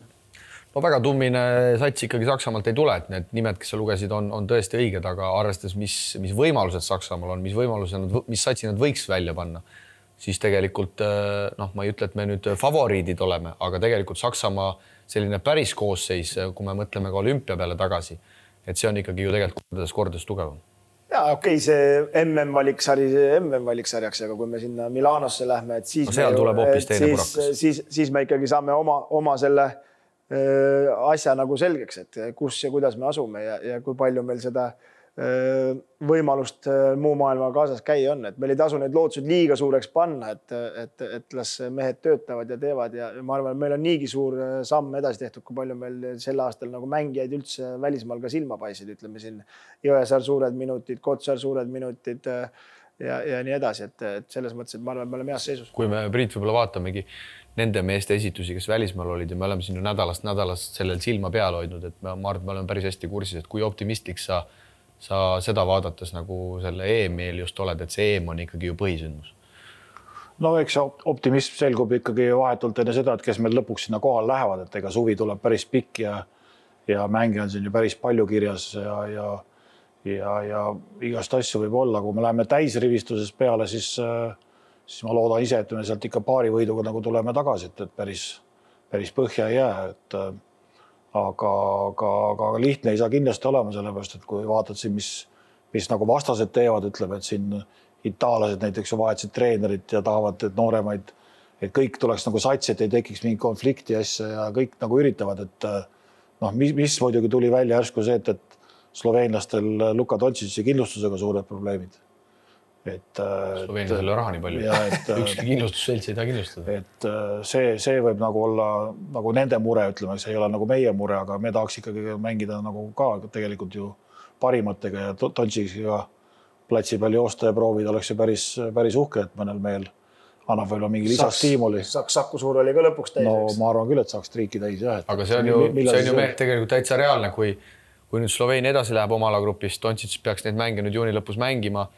Ja kui ka meie edasi läheme, siis suure tõenäosusega me Sloveeniaga kokku saame ja nii palju, kui on lugeda olnud, siis Dontšits peaks mängima ka neid mänge, mis seal augusti lõpus toimuvad, et see oleks ju tegelikult päris magus, kui muidugi see klapib niimoodi, et meil Sloveeniaga on just see kodumäng, aga see oleks ikka täielik majus. See oleks nagu veel ütleme kirstordil. Siuke mõnus emotsioon siin Eesti publikul Milanosse minema hakata, kui siit Dontšitsit on juba nähtud ja seal ju Ante Kompud ja asjad ei lähe ju vähe kehvemaks ei lähe. Aga ma ütlen, et me tegime suure sammu ikkagi talvel ära, kui teistel oli õre, me saime oma parimad kokku, võtsime Saksamaa maha, võtsime Poola korra maha, jäime Poolaga plussi veel ja nüüd tegelikult ega me ei pruugi siit ühtegi võitu saada Iisraeli ja Saksamaa vastu, aga Poola peab ju ka võitma selleks, et üldse midagi saada, et sellega on meil nagu selles mõttes on hästi ja ma ütlen, et kui me need paremad pojad kõik kokku saame, kes meil siin valida on ja no kurat, ega miks me ei või siis neid tugevaid kammustada? Tegelikult päris huvitav vaadata. Miks me ei võiks neid tugevaid kammustada? Meil ikka seda klassi on olema ausalt. Et millised me nagu siis välja näeks, kui meil nagu kõik rivid paigas on, et praegu meil kogu aeg on kuskilt nagu midagi väheke nagu puud olnud, et kas me siis suudame selle nagu potentsiaali realiseerida või ei suuda, eks. Kas me suudame, jah? Pole võib-olla isegi sellist olukorda, ütleme meie korvpallis ju siin viimastel aegadel olnud, kus on nii, et meil on nagu viisik ja tuleb teine viisik nagu tagant järgi, et meil nagu kõik augud on nagu täidetud. Ja see trenni kvaliteet ja kõik, mis see toimetab ja kas see nüüd lõpuks kannab vilja ja kas juba sellel aastal ja nii edasi, et eks FOPA võib tulla samamoodi nagu Riias, eks ole, et seal meil ju oli selle harjumisega oli raskusi ja nii edasi, aga ma olen väga positiivselt meelestatud ja ma loodan, et me ja arvan, et me ikkagi saame hakkama. Vaadates Kotsari mänge, Jõesaare tegutsemist, ainuke murekoht on võib-olla, kuidas need kraamavennad siit nüüd august välja tuua, et need on kõige rohkem pilla-palla meil hetkel.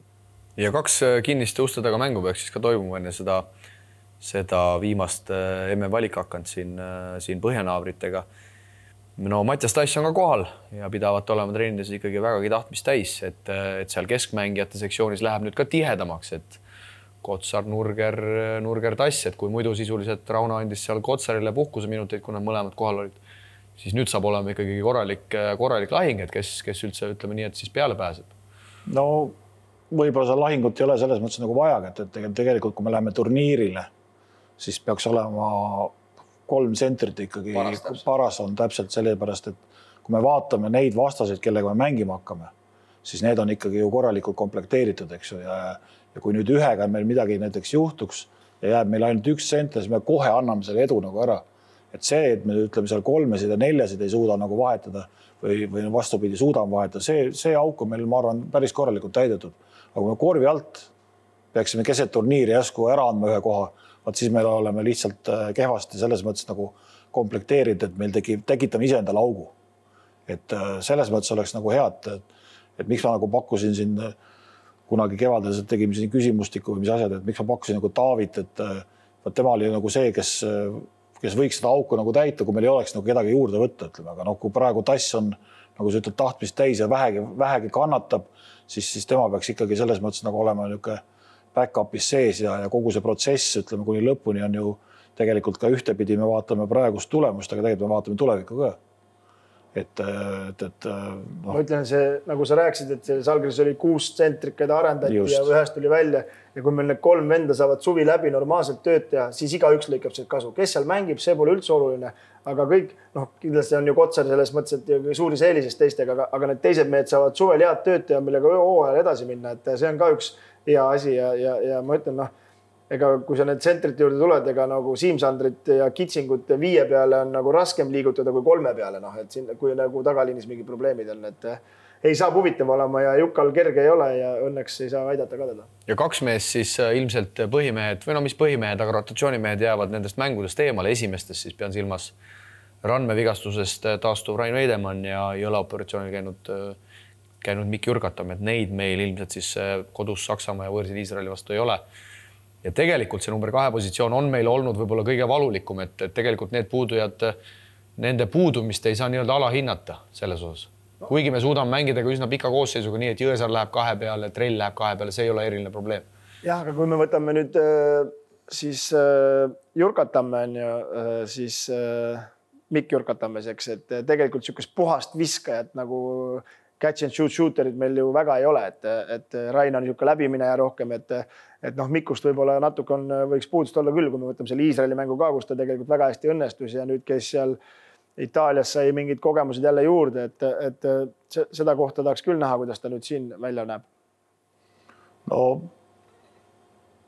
õlaoperatsioon tegelikult ei vist väga ei võimalda suvel ikkagi osaleda, et võib-olla peaksime mingisuguse teisi viskajaid vaatama, et ega meil nüüd ju liiga MVP on tegelikult ka olemas, et kes tegelikult sellel hooajal pani ka kaitses väga kõvasti juurde.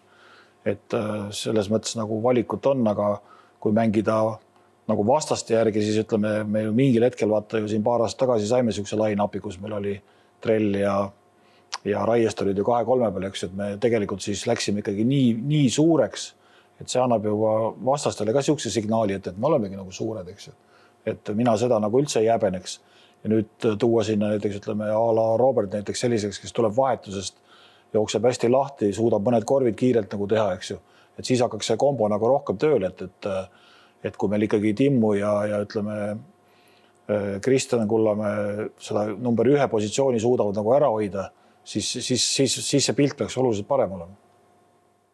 No, eks meil mängijate valikut on, aga ongi küsimus, kuidas me selle koosluse käima saame. Et Kristjaniga me saame, kui me siin teoritiseerime, see ei ole üldse mingi asi, aga Kristjaniga me saame rohkem viskamaks minna, samas nagu number 1 positsioon, samas Timmu oskab jälle pall Kotsari hästi kätte panna, nagu me nägime Permis. See toimis väga hästi. Mis nagu Permis nägime, ta sai neid short rollilt neid 3-4 meetri pealt ja pani nagu naelu seina. Et siin tegutsemist on ja iga mäng on oma iseloomuga, et meil pole mõtet siin analüüsida, et kuidas, mis, aga ütleme, et hea meel on selle üle, et meil on ikkagi siin listis veel võtta 20 mängijat, kust neid muudkui ka peale toota, kui midagi juhtub.